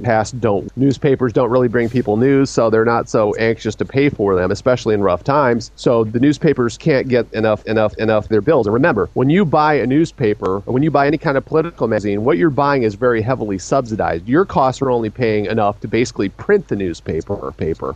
The rest of the cost, the salary and the building and the reporting and all the rest of that stuff, that has to be paid for by the advertiser. So the subscribers are only paying probably 25% of the true costs of getting that newspaper out there. So there aren't so many, all the retailers and whatever, and the rest of these people are going bust. So they don't have the money to buy the ads. And even if they do have, their advertising budget is better spent in other places, because more people, especially more white males with money, are going online to get stuff. So it was this past week, they say teens now are 7.5 hours per day on the internet. So we talked about that for 4 years of GoyFire too, how the media was going down. I didn't think it would go down this quick and this completely. It's just really sweepingly going down, not only the media, but the banks, the banks, the country, everything. Yeah. It makes sense because news isn't news. If you want news, you go to Google or whatever your favorite portal is, and you just click on news and you read the top stories. You don't have to wait 24 hours to get some dead tree print in your yard and pay for it. So, and for that reason, and also the loss of classified ad revenue is now going to other places, the Jew-owned Craigslist. So in a lot of ways, it's just a transfer of money from these Jews to these other Jews. But still in all, it's good to see these evil Jewish papers being driven out of existence. Remember, like 100 years ago, a lot of the major cities like San Francisco or New York would have 5 or 6 dailies. And the Chronicle's going down now, too, the San Francisco Chronicle, right? Yeah. Virtually across the board, papers are having problems, but I think, Aegis, did you say today that the San Francisco Chronicle is shutting down? I know it was speculated last week. Yeah, her first plans to slash, sell, or shut paper in Bay Area. And so the thing is here, already we look at the big picture. There are now, about probably 1,500 newspapers, major 1,500 daily papers. There used to be a lot more than that at the turn of the population in America. But we didn't have the internet and the rest of this stuff, so everybody would take a paper. A lot of them were in different languages, but there was a lot of reading going on. Today, that's all shifted to the internet, and the dailies are being concentrated in a number of companies that can get at printing. They can, like say the paper here, paper serving I don't know, rural areas in America or whatever. But what am I trying to say? I'm trying to say that there are a number of chains. That's the word I'm looking for. There are a number of newspaper chains that might own a bunch of dailies, and they get breaks because they can mass buy their ink and their printing services. And there's a handful of major papers, but they're all experiencing the same pressure for the same reasons. And it's just great to see so many of them driven out of business, literally. And whereas major cities 100 years ago might have had 4 or 5 daily papers, today at most they have 1 paper. Some of them don't even have any papers. That's how bad it's gotten, and it's a great thing to see. Right, and it is putting the information into the blogosphere where theoretically people like us can get just as many hits as they can. Just what I was going to say, just citizen journalism time. It's theoretical. I mean, the fact is you can make the rounds of whatever your favorite sites are and get news from there, and that's what people are doing. But the ones dominating are still controlled by the same basic sources. They're still, even online, there may be a few new players, but Google is owned by Jews. Yahoo, I'm not sure about, but MSNBC, Fox, all of these are the major players online. They're trying to cover the choke points as they did before, but still, I think it's a lot easier for people to get information out there as it was before, where, I mean, as you were saying, the pulp paper industries were so enormously capital intensive that it was quite prohibitive for... Well, yeah, it doesn't make much economic sense to have a paper. I mean, in fact, the ASNE or whatever it is, American Society of Newspaper Editors, they canceled their annual trade show this year, which is a sign of how absolutely horrible things have gotten. And, it's wonderful. Every year they'd held their little trade convention, and all the editors would go there, and how do we grow our reading list? Well, it's always by doing more stuff to serve diversity in the youth markets, exactly the people who don't read. It's very much like the Republicans. So how do we expand our voter base? Well, we need to make a hip-hop presence. Go after the hip-hop crowd is what the new nigger head of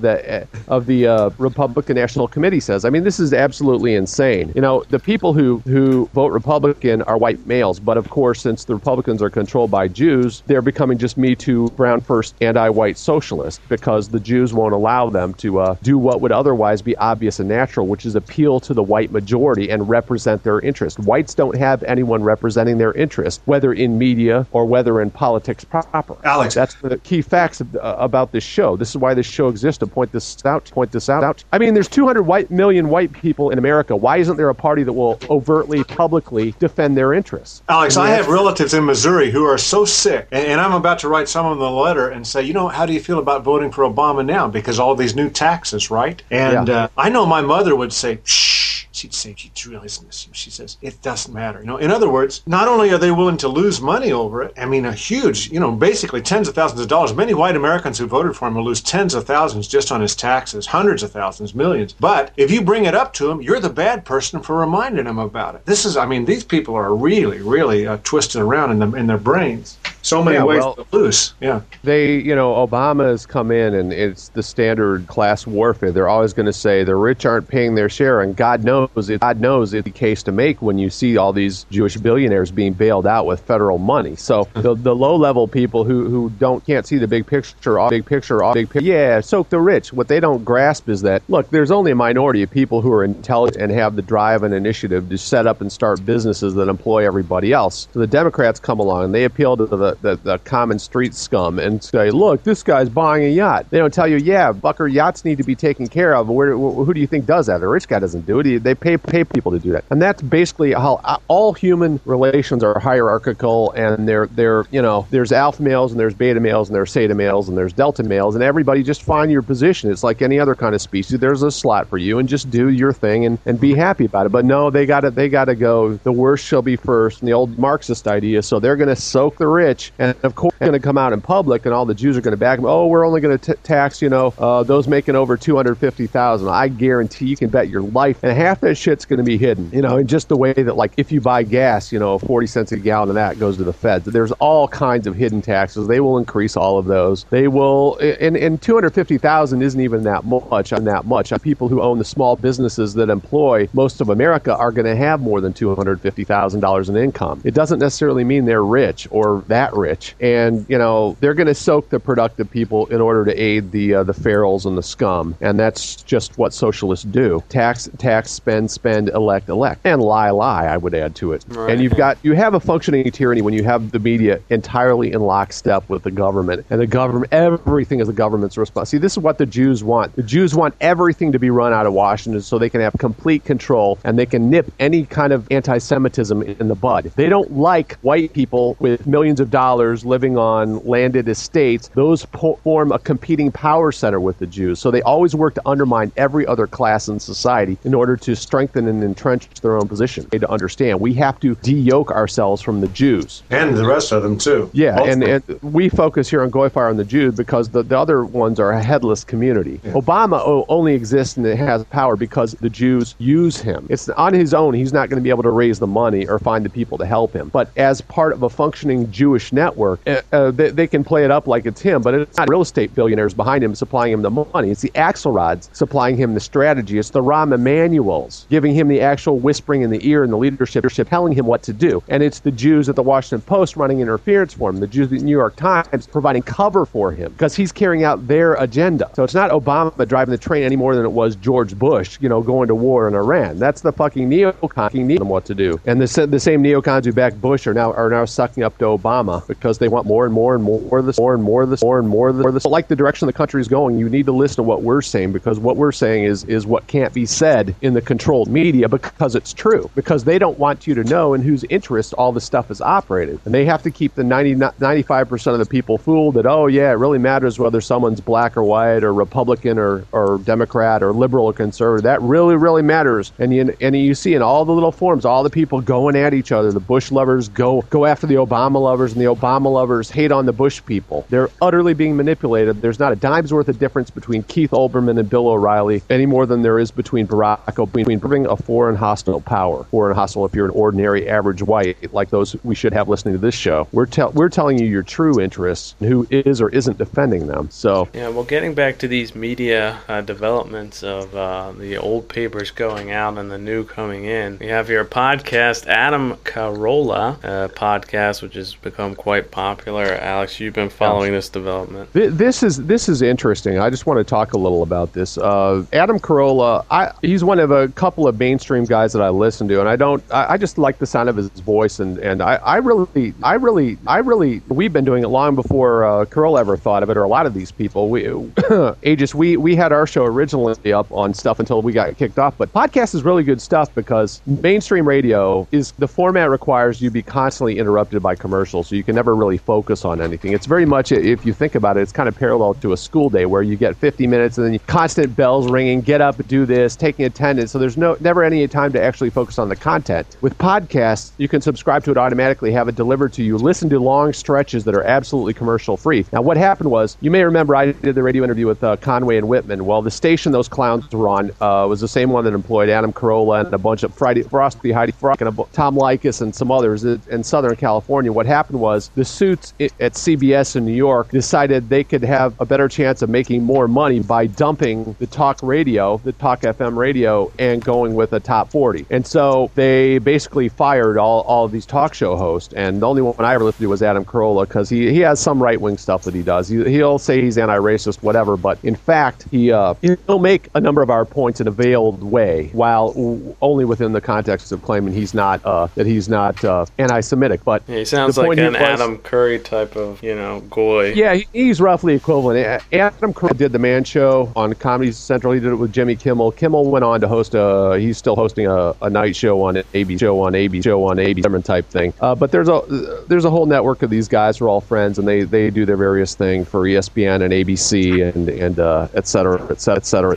Anyway, last week Carolla's show on this radio station in LA ended, and it was just interesting. In one of his last, they had it archived at the station. I is 95.1 out there. You can actually find it if you Google Adam Carolla. You can listen to his last couple of shows. But he was just talking about how L.A. Let me put it in the proper context before discussing the contents of the last show. The point here is CBS basically fired all these white talk show hosts. The only thing that makes money in L.A., as Carolla was saying, is basically ranchero music, which is that awful Mexican accordion music, and top 40, Timberlake and Britney Spears. And so what Carolla is saying is basically there's no market for anything that's semi-intelligent. So he went to doing podcasts last week, his first week after being fired, and he had over 1 million downloads. So basically he shot to number one in the podcast download thing because he does a very good ranting like we do here at GoyFire, and he does commentary mixed in with a lot of sexual shit that's Jew safe, of course. But it was just funny. In his last show, he was just talking about how two types of people in LA. There's Mexicans and there's dumb people, and of course he's like, yeah, there could be some overlap, but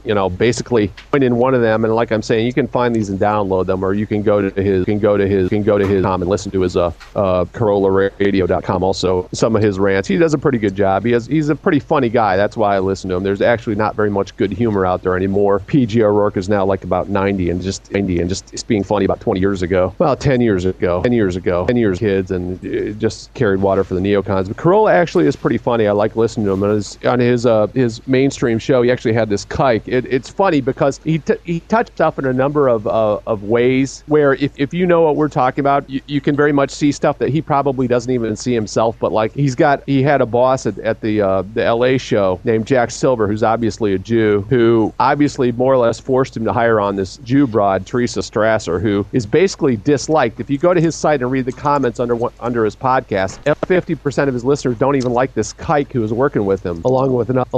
You just see that Jews are, again, they're hiring their own, and talent has nothing to do with it in the mass media. They have to carry out the agenda. She's a typical Jew broad, super neurotic, super hostile to others. And there's one funny segment on there I heard where like they had some kind of bitch bag session where all the people at their radio station could put something put a criticism of one of the members at the station into a bag each week, and then the one who got the most, they would read all the complaints on air. And this Jew broad was the winner one week, and they were all criticizing her, and she literally couldn't take it. It was such a perfect example of how all Jews are like that. They absolutely cannot stand any criticism of themselves. She was literally crying on air because they can't face the truth about themselves. And you just see how this people was able to put across something like the Holocaust. Oh my God, it was anti-Semitic. That's where the crying comes in, huh? When you criticize them.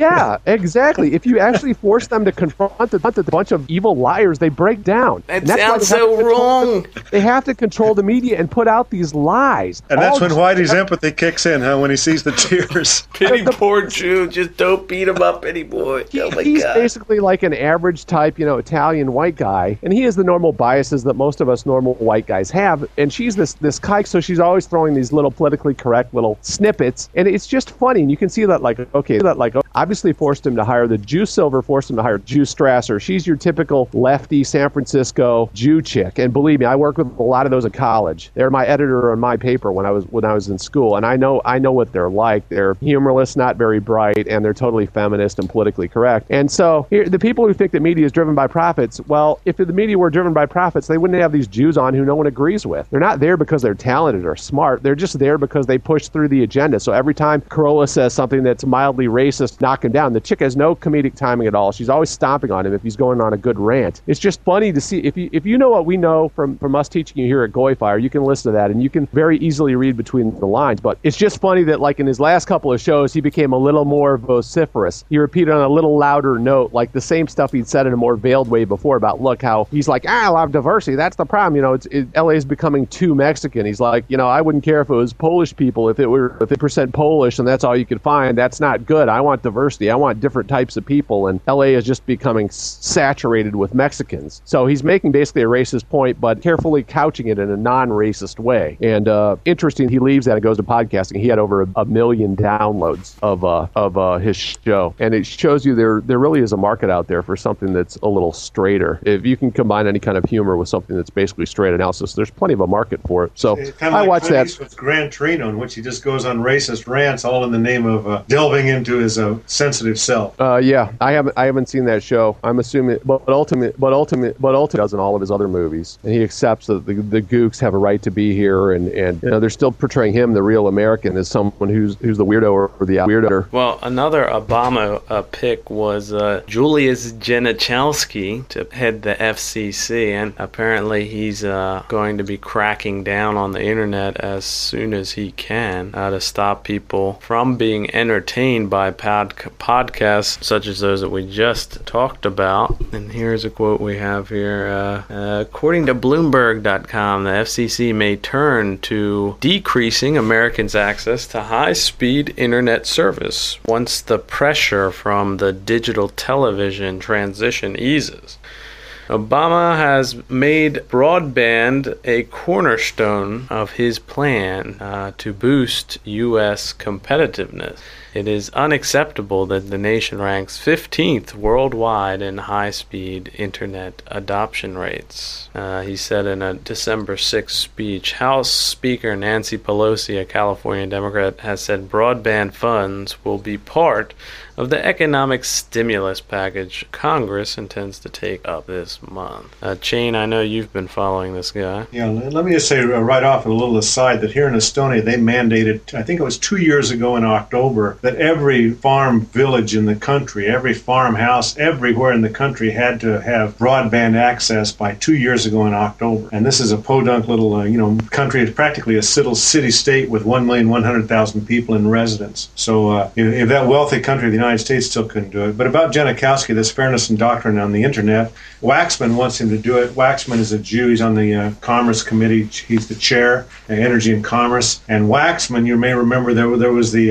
21-year-old arms dealer Jew, another GoyFire story we did, who had a $300 million contract for selling Chinese ammunition through Albania is where he acquired it. Chinese manufactured, obsolete manufactured 30 years ago, I think it was, to our guys in Afghan. Well, that guy went up before Waxman, and nothing has ever heard about him again. I suppose he got a 3 weeks community service. But Genachowski, by the way, he is a Jew. He went to school with Obama, both at Columbia and Harvard. At Harvard, he was the notes editor when Obama was the leader of the law review, and Obama had no article in that law review, by the way, in all his years there, no major article. And Genachowski is married to Rachel Goslins, who made a movie about Alabama's homecoming queen, some negress applies, and all her travails and Bama Girl. Yeah, Bama Girl. Now, she made it in 2008. And by the way, her husband was the head for the 2008 presidential campaign of he was the chairman of the Technology, Media, and Telecommunication Policy Working Group that created the Obama Technology and Innovation Plan. So he also advised and guided, I'm reading from Wikipedia, the Obama campaign's innovative use of technology and the internet for grassroots engagement and participation. I'll tell you what they were doing. They were pushing SMS messages through the website. You can still go to Obama's forum, and you'll see that a lot of them want to literally pull InfoWars and PrisonPlanet.com off the, just literally shut them down. And they don't get kicked off the forum or anything for saying this. This is the official forum of Obama. And Obama had all these, the Jews. In fact, we got the videos. We have the videos up at Pod Blanc about this case. There's a whole consortium of Blues. What was it called? Blue something technology.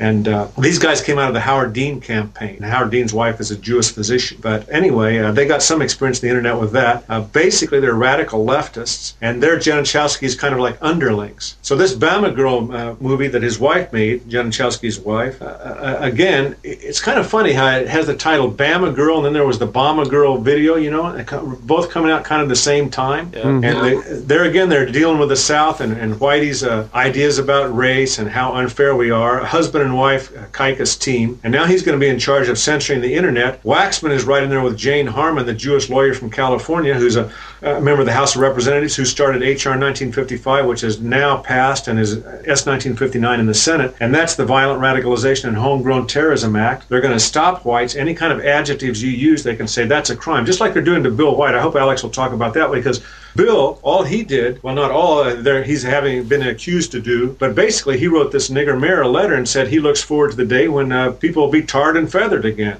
fuck, you can say that under the First Amendment, but all they have to do now is haul a white person up in front of a nigger jury like they did in Matt Hale, and that's all she wrote. The Bill White shows is basically they are going to use any personal contact you might make to anybody on their side and construe that as a threat. Right. And if they can string 2 or 3 of those together, they feel like they've got enough to make a federal case, even though, even individually and collectively, what was done was certainly legal. Well, they know that, but I mean, these are corrupt. They're killers and liars. That's what they do. That's their business, and business is good. So everybody but Alex, has that going in. Now they put the average white guy up. You made this point a few minutes ago. You said you can either stand up to it now or later, because they're not going to let you get away. But they feel that they're in the quandary. If I stand up now, they're going to ruin me. You know. The thing is, the penalty is pretty close to crossing the penalty for simply exterminating the enemy. So about that, I mean, White's thrown in jail. Who knows what's going to happen? Maybe he'll plea bargain or whatever. I don't know what's going to happen on that. But he's in jail for using his free speech, just as Horst Mahler in Germany is in jail for using his free speech. These people are serving more time than convicted nigger murderers serve. So you might as well almost kill someone as criticize them. Or that's certainly the direction in which the Jews are pushing things. They don't make any distinction between murder and criticism. So the only distinction that is still sustained by law is basically, if you talk in general terms, they can't do anything to you. But the minute you start mentioning specific people, then they're going to construe that as a threat. I'm sure that on the program, they've got me on. They can put me up on municipal charges. For example, they could say, "Oh, Baltimore was offended by what you said," and under the Baltimore statute, and then a state could back it up too, say that's right. In the state of Maryland, and as you say, they just string 3 of those. Oh, you're wanted in 3 states. It must be bad. And then they just bundle, just like they're bundling fucking mortgages and pushing it off on the white European banks. It's really kind of analogous when you think about it. I think that the people have been so brainwashed that they accept what the government says, and it's not a matter of intelligence. Even very smart white people with PhDs are still basically sheep. And if the prosecutor says, this is a bad man, we have to stop this evil Nazi, racist, hater, extremist, we have to stop him, and that's where you come in, and these little puffkins, their role. They're doing their part in stopping hate. There's just a limitless capacity for being brainwashed exhibited by most Americans. Right, and they're always billing us as the small problem that can just easily be solved. Just, take this hater out and everything will be, a utopia again. Then multiculturalism will work. Well, we have American version of communism. It's the same stuff they were doing in the Soviet Union. It's just by slightly different measures. And the Jews have learned from their experience in operating the USSR for all those decades. They're doing the same thing and the same agenda, but they're implementing it differently here in a more American way, a way that's you have to use the established forms to carry out their agenda. But they're very good at doing that. They know how to feather things in carefully. They understand that you don't want abrupt breaks with the past. What you want to do is slowly, subtly, degree by degree, change people's attitudes and opinions through the use of TV, use of preaching from the presidential just pulpit. And that's how they do. They're very good at what they do. They've established a very nice system of control to where it's not like totally evident, like a trap in the grass or something, or the little threads that are invisibly, they're one by one, they're tying down the Gulliver, the Goyish giant, while he's sleeping. So he wakes up and finds that he's trapped by these Lilliputians, the Jews. Very good analogy, yeah. No, but you're right. They're cooking the frog. That's another analogy that's pretty well. That's another one, yeah. Degree by degree, they're turning up the water in the pan that the frog is sitting in, so he doesn't recognize and gets cooked. But yeah, that's our goal here, is to teach you what is actually going on so that you can protect yourself in your own community. And we're not hiding the fact that ultimately the only thing that can work for us is complete, utter separation from these Jews, whether we simply slay them all, which is what I advise, or we,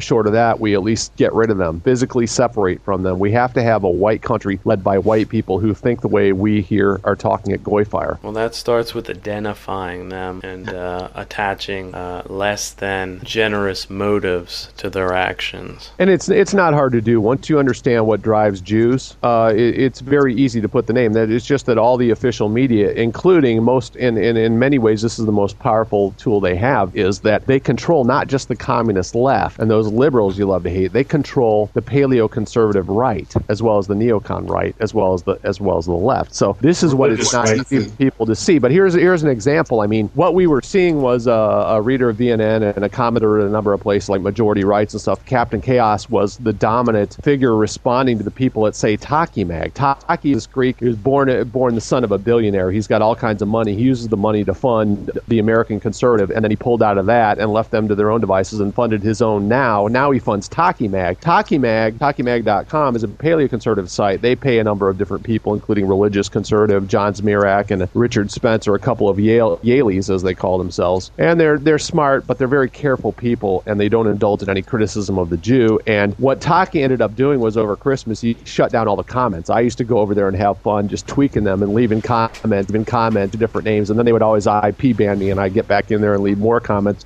Doing it most successfully, or at least he got a lot of his through, was a guy called Captain Chaos. You can find commenting at VNN and other places, Majority Rights. But Taki put out the word to the Richard Spencer, who runs Taki Mag, that they're not to allow any more comments. So the reason I'm going into all this is to explain paleoconservatives are just as controlled by Jews as anything else. They can't allow free comment because it will show what they're not telling you. They are posing as opposition to the ruling system, but they're not. They're part of it. And that's a crucial understanding, because most whitings at face value, and they believe that there's a real dime's worth of difference between Fox News and MSNBC. No, they're exactly the same thing. They're a little bit facially and on the surface superficially, but in reality they're exactly the same thing. Keith Olbermann and Bill O'Reilly are both anti-racist. And anybody who's anti-racist is your enemy. Racism is a propaganda term invented by Leon Trotsky, a Jewish communist, in order to smear anyone who observes differences between races and who observes that whites exist and have their own interests. The communists don't want you talking or thinking like that. That's why they coined the term racist, in order to smear and stigmatize, isolate, and destroy anybody who's stuck to the old ways, where whites are a race vastly different and superior to the other races, particularly the black race. And so Jews coined and popularized that. And again, they could have coined it all day long, but they had the control of the media to where they were able to popularize the smear racism, so that today everybody who wants to be part of the official system of things, or at least be respectable as a fake opponent of the way things are, that is the Rush Limbaughs and the Bill O'Reillys, has to agree not to be racist. So they all play along as though this communist term of opprobrium, this communist coin smear, actually means something. It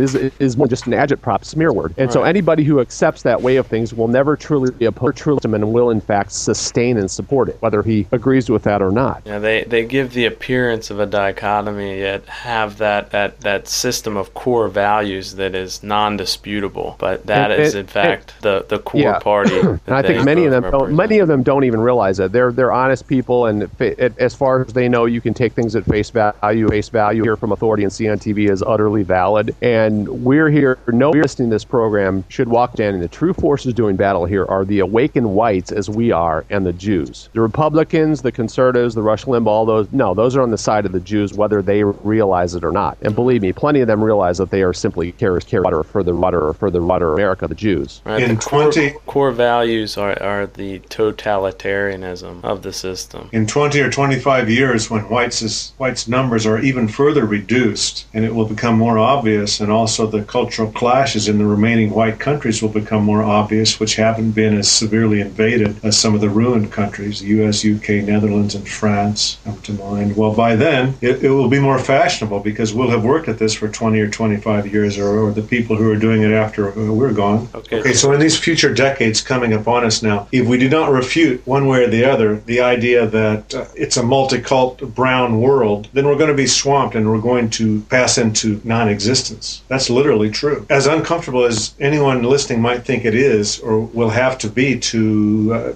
gainsay all of these multicultural ideas or this James Michener golden world, if you don't do it, it's just going to get worse and worse and worse and worse, to the point where multimillionaires will come in and snatch up the last few beautiful Aryan beauties as if they're some kind of exotic animal. And it's really Craig. With the election of Obama, we've transcended race. We've moved beyond it. We're now in a post-racial world. Didn't you know that? Come over here this spring or summer and visit, Alex, and look at these women and tell me that, because you'll really feel like you have a lot more to defend. I bet you really get fired up about it. They're so incredibly beautiful compared to the average Kwan. I mean, it's like California in 1965. Mm-hmm. Gene, I think you're talking about eugenics. Oh my God, Alex Jones is going to have a whole show about this. I'm sick of seeing Hottentots all over YouTube and television. Everywhere you go, leaping bonobos. They fucking pump gas in the United States, and you see leaping bonobos from MTV. Stand in the grocery checkout. There they are on the screens. Are you talking about the ones with the Kevlar wig hats? Yeah, I'm talking about all of them, man. It's so many.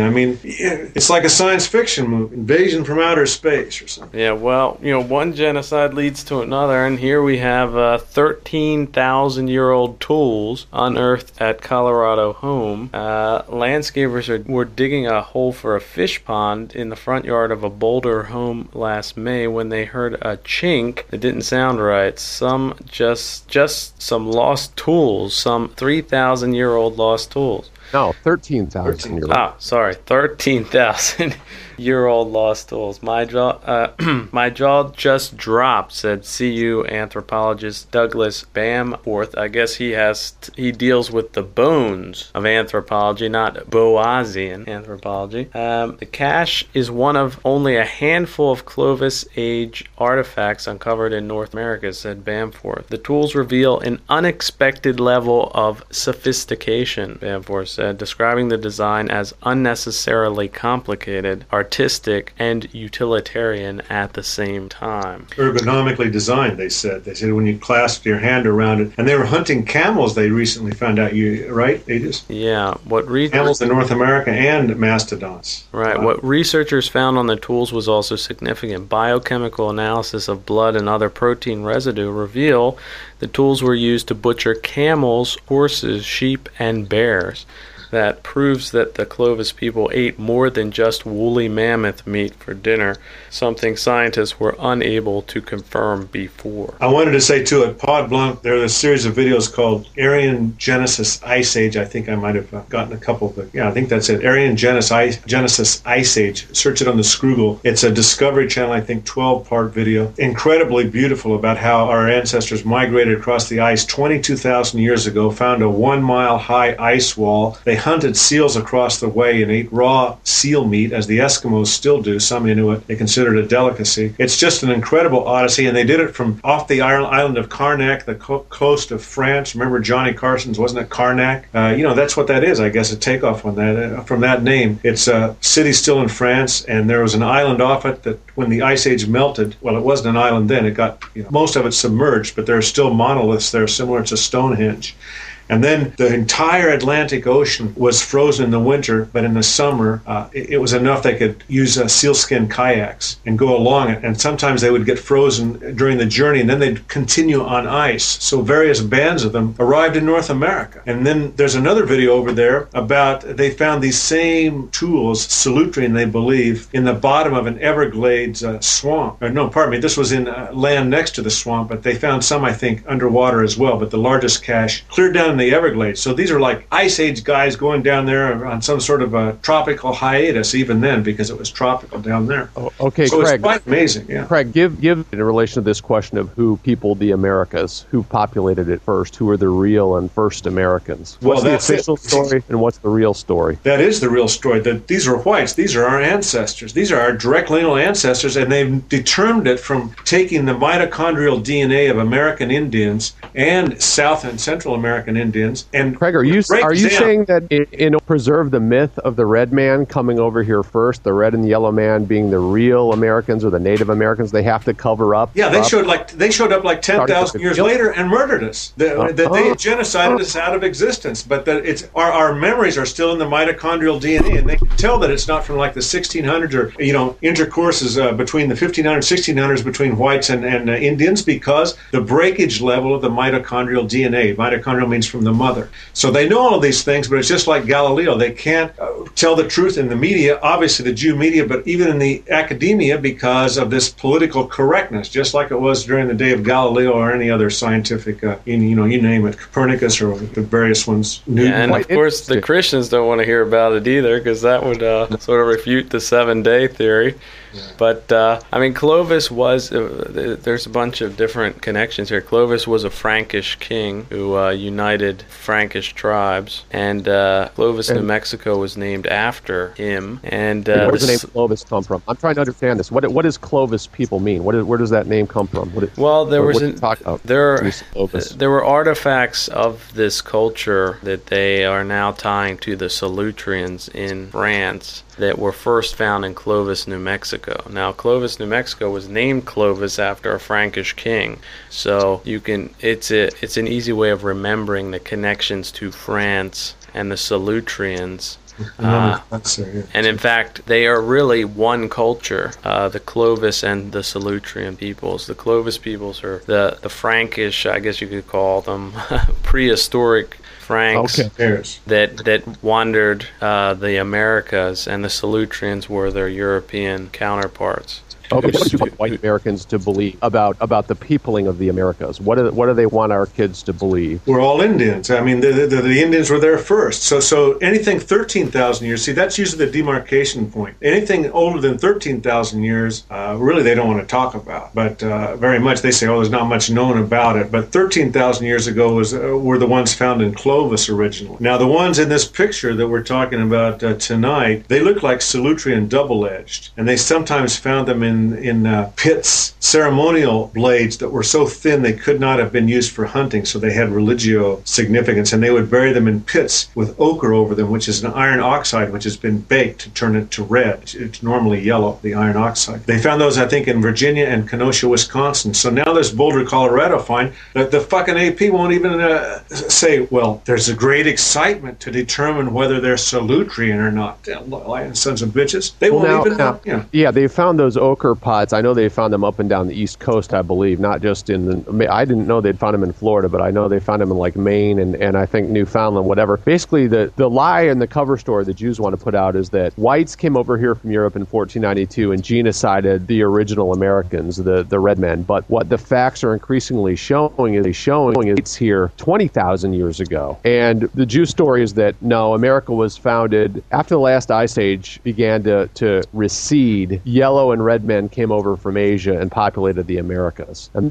they were the original Americans. But what the facts are starting to show is that, no, there was an earlier wave of people who came over from Solutria, what is now France and Spain, and they came across over the northern Atlantic ice bridge, catching came down to Americans before the Asians ever showed up after the last ice age. So the whites would have come over from Europe like 17,000 years ago as opposed to 9,000 years ago, say. So they're finding more and more physical evidence, and you just can't believe anything that you read in the Jew-controlled media because they have an interest in keeping their cover story going. So when skeletons that appear to be white or have European ancestry are found, like Kennewick Man in Washington State, what the Clinton administration did was go in there and declare the site off limits and dump hundreds of tons of rock and stone on there and try to give, under federal law, give the bones of these white men to the Indians so that they could keep the cover story going that they were, rather than us, were the first Americans. So yes. Whites listening to this, we were the original Americans. All the data is tending to show that now. And anyway, I'll come back to Missouri, Alex, and you and Rounder and I can open our own casino.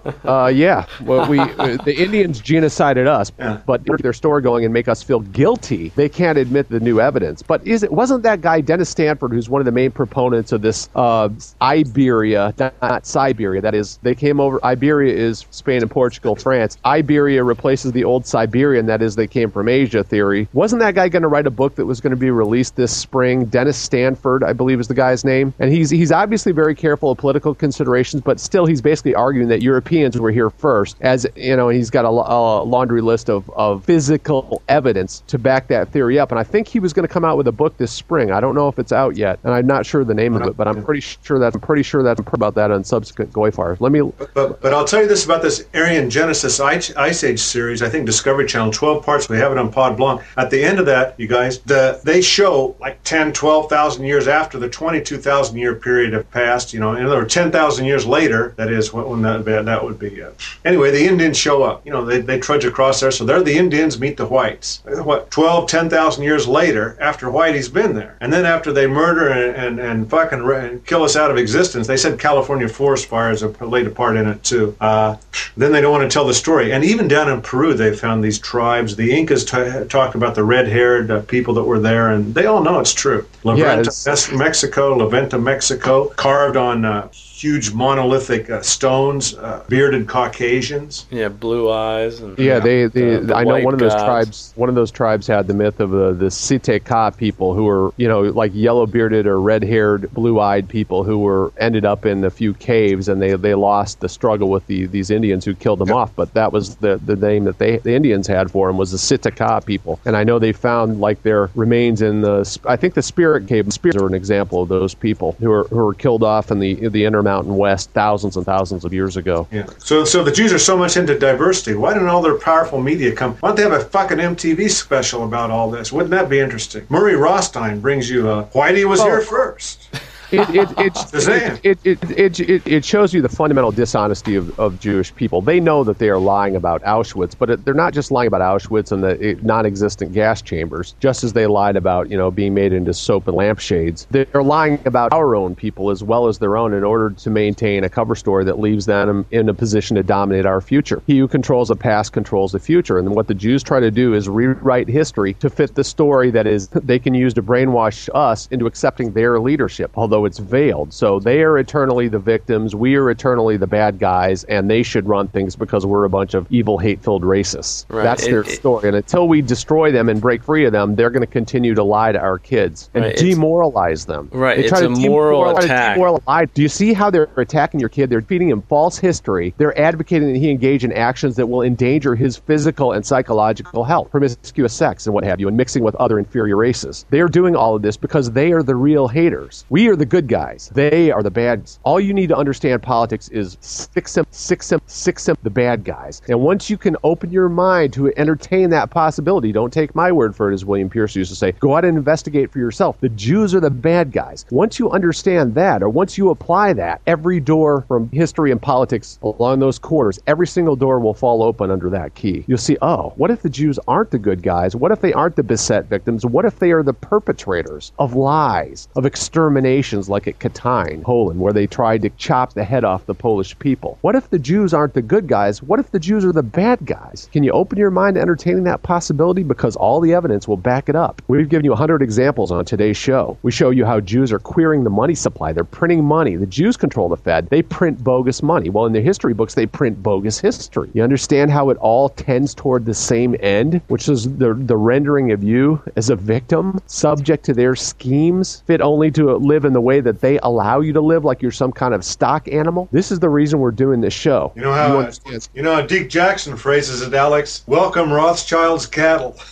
Sure. Yeah. I hope people grasp and profound a lie it is to lie not only about your origins, but to queer the money supply on you so that, you go out and work. Yeah, you work really, really hard. Like a lot of Americans, maybe you're working an $8 an hour job and you collect, $200, $300 a week. And then the Jews will just simply run off a few $1,000s for themselves. Does that seem fair to you? That's exactly what's going on. They're stealing your purchasing power and turning it over to the niggers who will destroy you and blaming you for being a racist, for resenting any of this. Yeah, and don't forget buying up USA remaining assets for pennies on the dollar with our Jew billionaires all over the world. Yeah, you've got to protect yourself. I mean, look at gold. Gold is now, gold hit 1,000 last year, and then it receded, lower 800s, maybe 700s, and now it's back up there again. It was at 1,000 last week, and it's last I saw it was like 942. But I don't know what the right thing to do to tell you about investing, but you better have a little bit in each pot, and because what the Jews are going to do is push roller coaster through. So the dollar's strong, now it's weak, now it's strong, and whatever they're going to do is try to get you doing the wrong thing. So whatever it is they're not talking about, that's probably what you want to be in. But always it's good to have real assets rather than they all have a central bank, and the central bank always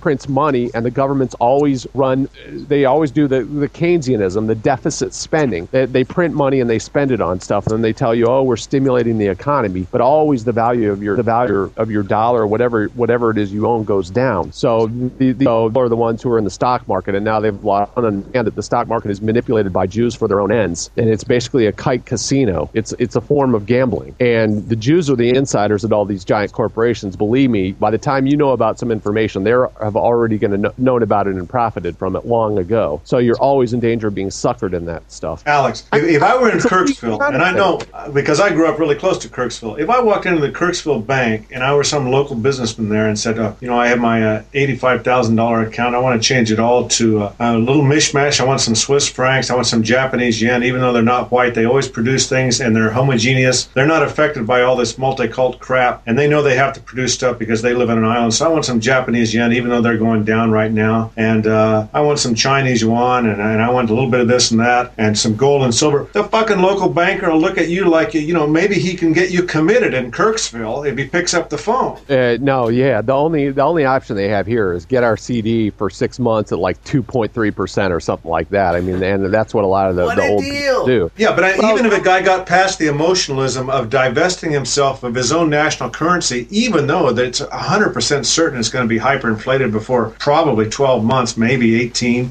maybe as little as 4 or 5, even if the guy emotionally got to the point where he could make the decision, anybody who, even if you live in a big city, they'll make it inconvenient for them. The fee for that is 10%, to change that. They have all kinds of... Every which way you look, they're trying to bankrupt you. If you have a house, they're raising the taxes. If you have something saved, they're debasing the currency. Honestly, there is no one way to get around it. What you got to do is, all that stuff is online. If you want to trade in foreign currencies, there's Forex, there's various exchanges. A lot of people trade or they play the stock market. That hasn't worked so well. You can still do that kind of stuff, but you're not gonna unless you want anything beyond a checking account or a CD. No, you're not gonna want to deal with them. You'd want to do it online somewhere. And don't forget bulk food and weapons and ammunition. Really, all those things. Obviously, already knows about weapons and ammunition because it's going through the biggest boom in. Yeah, I don't know if you guys realize that over there, but they're on a tremendous buying spree for at least probably most of the last year as they recognize like Obama's going to come in and they're probably going to try to shut more of this down. They're trying to reinstall the weapons ban that they had under Clinton. I think it was built in that it expired, and amazingly enough, it's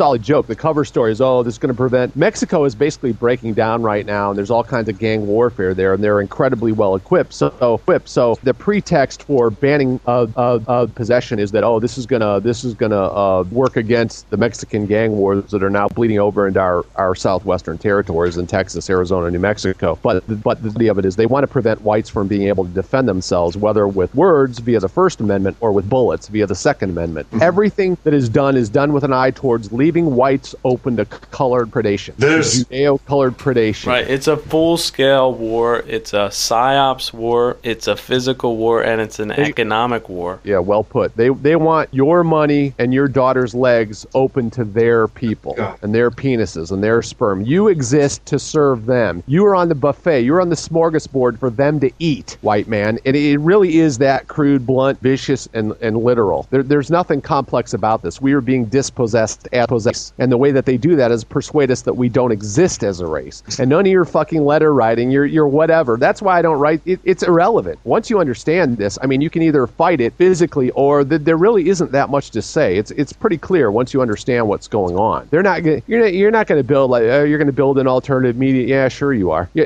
that's not what's going to save us. Going to fighting back and destroying them. That's the only thing that will save us. The thing that works with Jews is shooting them in the head and throwing them in a canal. That's how you argue with the Jew, because the Jew won't allow you into his media to make your case against his case, because they don't have a case. Their case is, you owe us, you are guilty, you must serve us, you must be our slaves, you must allow yourself to be browbeaten for all eternity, you must swap out your genes with the niggers until you don't exist as a race. That's our plan for you, and we're not going to allow you to confront us and to argue against us, because obviously people would side with us if they heard the arguments. They aren't allowed to know any of this to the extent the Jews can hide it from. So it's a direct physical fight. Well, what else is there to do? But what's going to happen is we'll keep pretending and keep getting worse and worse. Now they're saying that white children are already a minority in elementary schools in Texas, and whites are now projected to be the minority by 2042. So they've moved up the date from like 2050 to 20. And I still see. I was making fun of it earlier. Their whole thing is a lot of these Republicans. Now we're post-racial. Now we've removed racism as an excuse for black. Look, there's in North America. The blacks will still be blaming us for racism after we've entirely disappeared. After the last white guy dies, they'll be blaming us for racism. Right. In Zimbabwe, there's 400 white farmers left, and they're still the problem. And there's still the pressure on them. They not only get all the blame. That they're the monkey. Their president, white trained, raised by the Catholic Church. church. He learned his schoolwork in Western institutions. He graduated with apparently valid degrees. He wants to dispossess, kill all whites, drive them out, even though his people are starving and his government is printing trillion-dollar notes. They're still blaming whites. You guys, let me ask you both something. What would happen, do you think, if of a sudden, after all this melees of whites and the failure of media and such, if in pretty rapid sequence, as happened with the Archduke, if Jane Harman and Henry Waxman and Rahm Emanuel, for example, or maybe Philip Schwegel, the Assistant Secretary of Treasury, or maybe so many.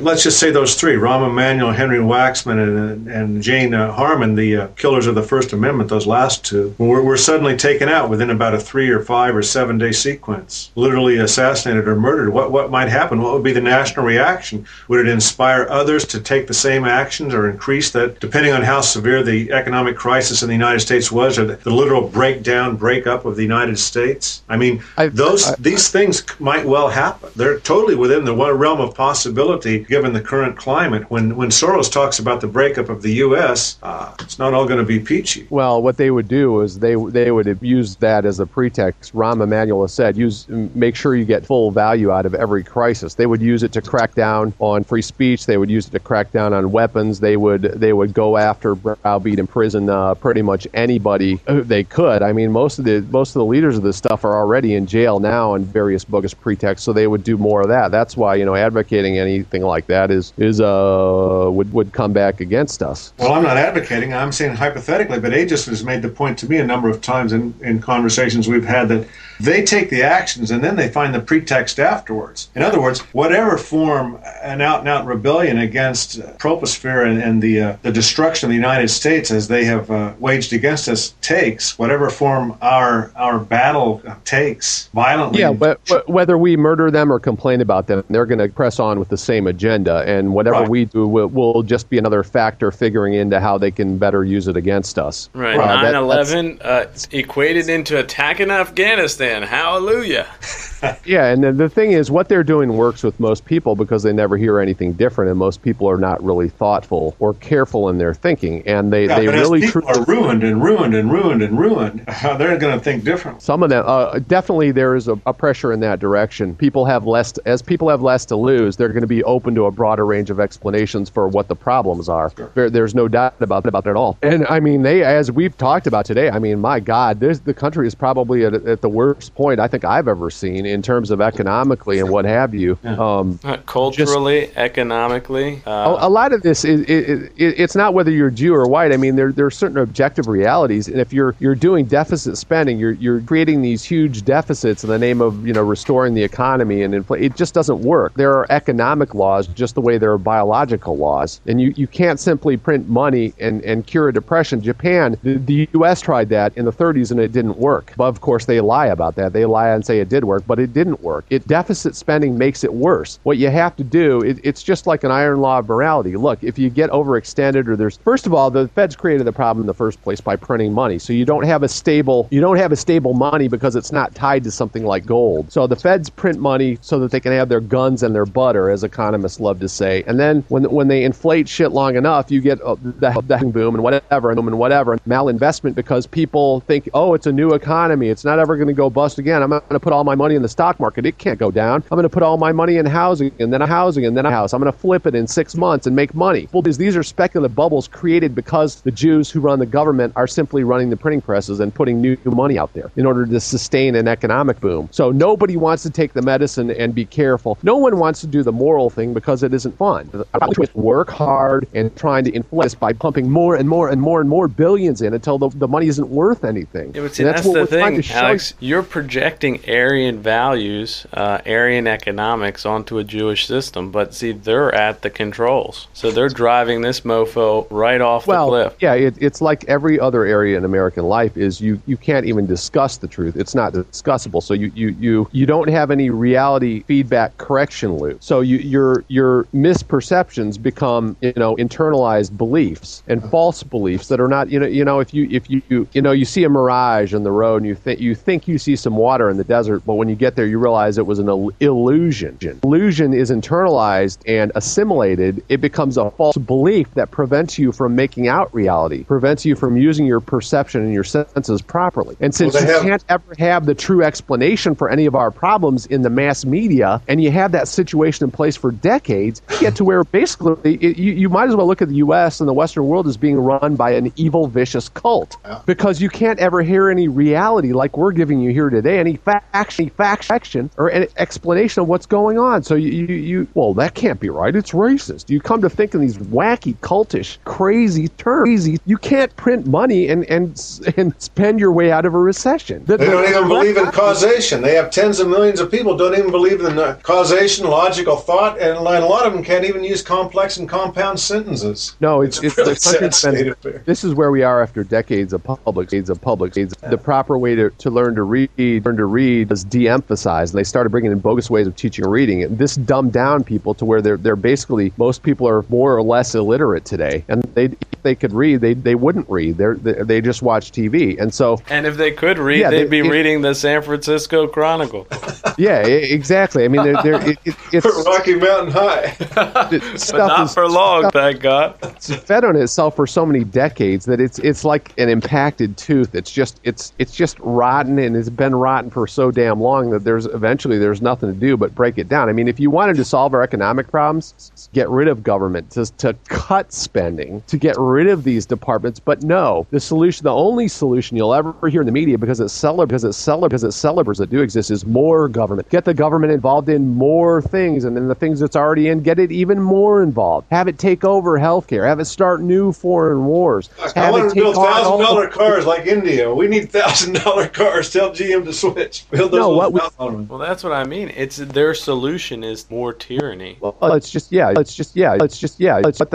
like that more cowbell sketch. You know, no matter what the problem is, the solution is more cowbell, more fucking government. The same people who already fail at everything they put on their plate. No, I want to see Saul Alinsky on DVD. Where are the Saul Alinsky DVD training series? Look, let the government, let the private insurers and banks who have screwed up, let them screw up business. Let GM go out of business. You can still build cars and make money. I mean, the German ones and the Asian ones. Less deficit spending doesn't work. It's not a racial thing. It's an economic law. They've tried it in Japan for 20 years. It doesn't work. You have economy recover. All the government can really do is keep the money stable, and they don't even have to do that. If they simply allowed private money to be printed and compete with their own, they would be driven out of business. And so if they even allowed that, money would be hard, and hard means reliable, and then businesses can invest properly. But when they fuck it up by printing billions of dollars and injecting that into the economy, they lead people to do crazy stuff because the consequences appear to be decoupled from, what usually produces the result: hard work and saving. You save up your money, and through your proven providence, you have funds that you can then invest in new ventures. And if some of the ventures fail, as they always do, well, then you recover from that. But you learn, and there's checks to the system. But now there's no checks. You just do whatever you want, and the government will bail you out. They've just killed the culture in which the right type of thinking and people can get ahead. Yes, and they're exactly right. Yeah, it's like if you have political connections, you get some of this wacky money where your company has to be 50% nog or woman. It's the only thing it can't be is 100% white, because that'd be discriminating. And there's even another aspect of that. Like, they're going to now move into healthcare, and from what I've read, what Hillary wanted in her original plan is they're very anti-specialist. They want to put caps on how much doctors can earn. They want to make the point is when you give this power to government, the government is going to reward its friends and supporters, and it's going to punish everyone on the outside. And what people like Hillary Clinton and Barack want to do is they want to have even more affirmative action for who gets into medical school. I believe there are actually less going to medical school today than there were 20 years ago. And now they're starting to whine about that there aren't enough general practitioners, there aren't enough specialists, because they can't make any damn money. They're only letting Asians, minorities, and women to become doctors. That's one of their problems. But what send her in the federal program to be a physician's aide. Yeah, I wish I had that stuff at hand, the data I've seen on some of these medical schools. But yeah, they have all kinds of affirmative action, and that's why they have a lot of the problems. And then they've got to pay this gigantic insurance Yeah, it's just So like flying 747s. The There white you go. man was holding them back. The 2-year community college course in South Africa. Alex, Yeah. we have this. They have this fat Jewess up on Pod Blanc, right? So I look at her video, and here's what she says. I teach a history, and I have a master's degree. I teach at Rockland College, I think, in New York, and I'm working on my PhD. She's 23 years old. So she says she knows all about the destruction in AD 70, Hitler. She goes down all the Jewish, talking points. Then she says, then there's Rome, and it was founded by Remus, and the other one, I think, Tiberius, I think. Open heart surgery. PhD candidate. Brain surgery. Yeah. And Get I'm them all in there. who did she displace to get this goddamn job? Well, that's Eminently qualified. The beautiful thing about the liberal arts is that bullshit flies. Where it doesn't hearing and stuff, or it's much harder to get it to fly. And so they can, as long as they're good little apparatchiks and they repeat the party line, it doesn't matter. They don't have to be brilliant or learned or erudite. Polly gets a cracker. Yeah, I saw that very definitely.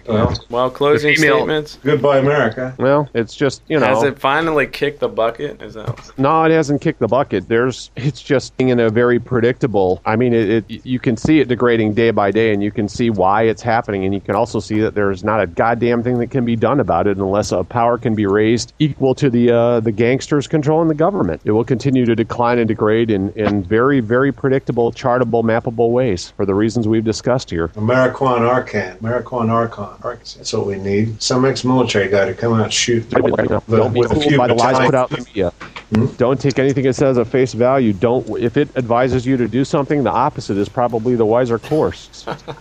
Protect America, the nigger communist Jew-run nation, as best you can, and try to find other people who think the same way and self-defense alliances. Hey, we racialists don't have any power. It's not us who are ruining the nation. It's the fucking Jew, commie, queer pedophiles who are ruining it. But we're pretty bad to talk about it. They'll be sure to throw us in jail for pointing that out. It's not white racists who are running the printing presses. It's Jewish racists, not white racists who are starting wars abroad, sending people off to die and wasting trillions of dollars. It's Jewish racists who are doing that. White racists that pointed out what's going wrong and what's the wrong thing to do. We pointed it out every step of the way. They haven't listened to us. They've defamed us and smeared our character, but we have been right every single step of the way. If you've listened to all these GoyFires over the past few years, America's fallen apart, and it's because of the Jews, as we've said from day one. It's not our fault. We have ability for it. Our job is to defend our own and our own people against the Jews. It's worldwide too. It's not just in the Qua, you guys. Please remember. Remember, we don't have to censor the Jews to make our case. They have to censor us. They have to throw our people in jail because we're telling you the truth. They're a real despicable people, and they are very real and in very high positions everywhere you look, not just in the Qua, but in European Union. And it's getting worse day by day. So, do what you got to do. My closing statement, Shane, any? Lock and load. Diversify your investments. Acquire the physical means to defend yourself and your family. Keep your eyes open. Stay very alert. Stay out of debt. And persevere and realize you're in this for the long haul. And don't give up. Stay calm. Increase your skills. Increase your capabilities. Talk to other people. The truths that we're voicing will be around long and on. And stick to them. Don't believe the Jewish hype. Don't believe the Jewish lies. We are the good guys. Yeah, please, one other thing, you guys. I hope Alex can expand on it. Our people talk real straightforwardly, okay? We just call a spade and real simple things. Most of us are not super well educated, and even if we are, it's in some specialty. People have high science degrees, but maybe they don't know much about verbalistic skills or history. But in any case, that's our tack. That's our way to speak really directly. It's historically been our way. It's the way most of our parents spoke with us, particularly our fathers, and that is not Jewish culture. Their ideas, this Hasbara and Tikkun Olam, all is a big front for control and to create myths which others more simpletons believe in. And to go about things in a roundabout, devious, obfuscating, trickery way. Just like that Jew who came out and talked about the white man, the white van. What was his name during the Malvo Mohammed shootings? The white man, the white van. And do they ever apologize for these things? No, they never do. And it's just wrong. They go about things and they do it by deviousness, misrepresentation, sleight of hand, feint. So. Jews see words just primarily as a way to deceive, whereas whites see them as a way to communicate. And that goes back to spiritual, biological differences between our race. And we make our case with logic, and we encourage you to fact check what we're saying, whereas the Jews simply lie. And anybody who doesn't go along with their lie, able to effectively refute and rebut them, why they throw that man in jail after describing him for years as a hater and an extremist. Right. These are the differences. Their words are their counterfeit currency. Yeah, and since they control the mass media, every single issue that they raise in their paper, you can well believe that before they ever put it in their paper, they have come up with terms for the good guys and the bad guys on the two sides of the issue. And they will always make those who oppose them morally evil, if not medically, and smear their opposition. They never present anything honestly or allow a genuine debate because they don't have to. And that's why they get into the media in the first place, because the media has that unique political aspect to it, whereas, something like making furniture does not. It doesn't confer any political for profits, but the media confer profits and the chance to carry out anything you see from the Jewish media. They are lying to you to serve their own interests. Whether they have come to you in the pose of a left-wing communist or a right-wing conservative, they are ultimately Jews serving a Jewish agenda, and that means what's good for Jews is all that matters, even though what's good for Jews is bad for normal white people like you listening to this. That's what you have to understand, and that is what Rush Limbaugh and Bill O'Reilly will never tell you, because they are sellout traitor Shabbos goys who carry water for their Jewish bosses. That's what you have to understand.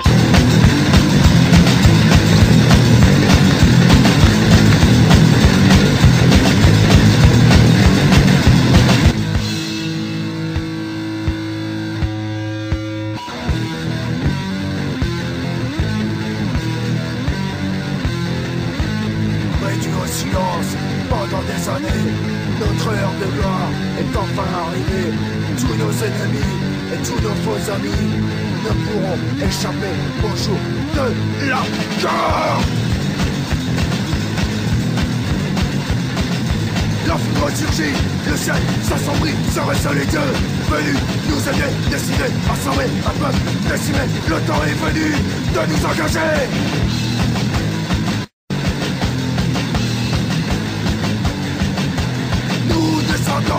Direct des Vikings, nous sommes prêts à mourir pour notre cause.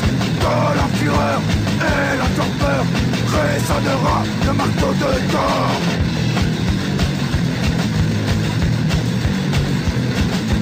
L'un devient loup, l'enfant devient homme, les faibles périssent, les forts survivent.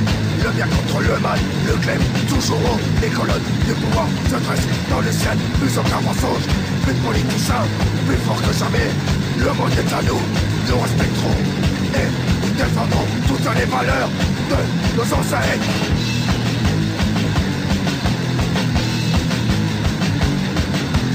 Nous descendons direct des Vikings, nous sommes prêts à mourir pour notre cause.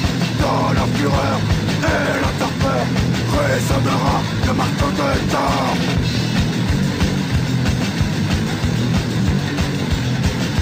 Tous nos ennemis gisent, décapités, femmes et enfants sont exterminés pour éviter les erreurs du passé. Il faut de tous s'en débarrasser pour qu'un peuple impur soit éliminé, pour qu'un peuple pur soit glorifié avec grande violence.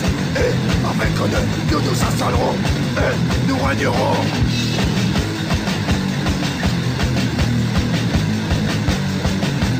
Nous descendons direct des Vikings, nous sommes prêts à mourir pour notre cause.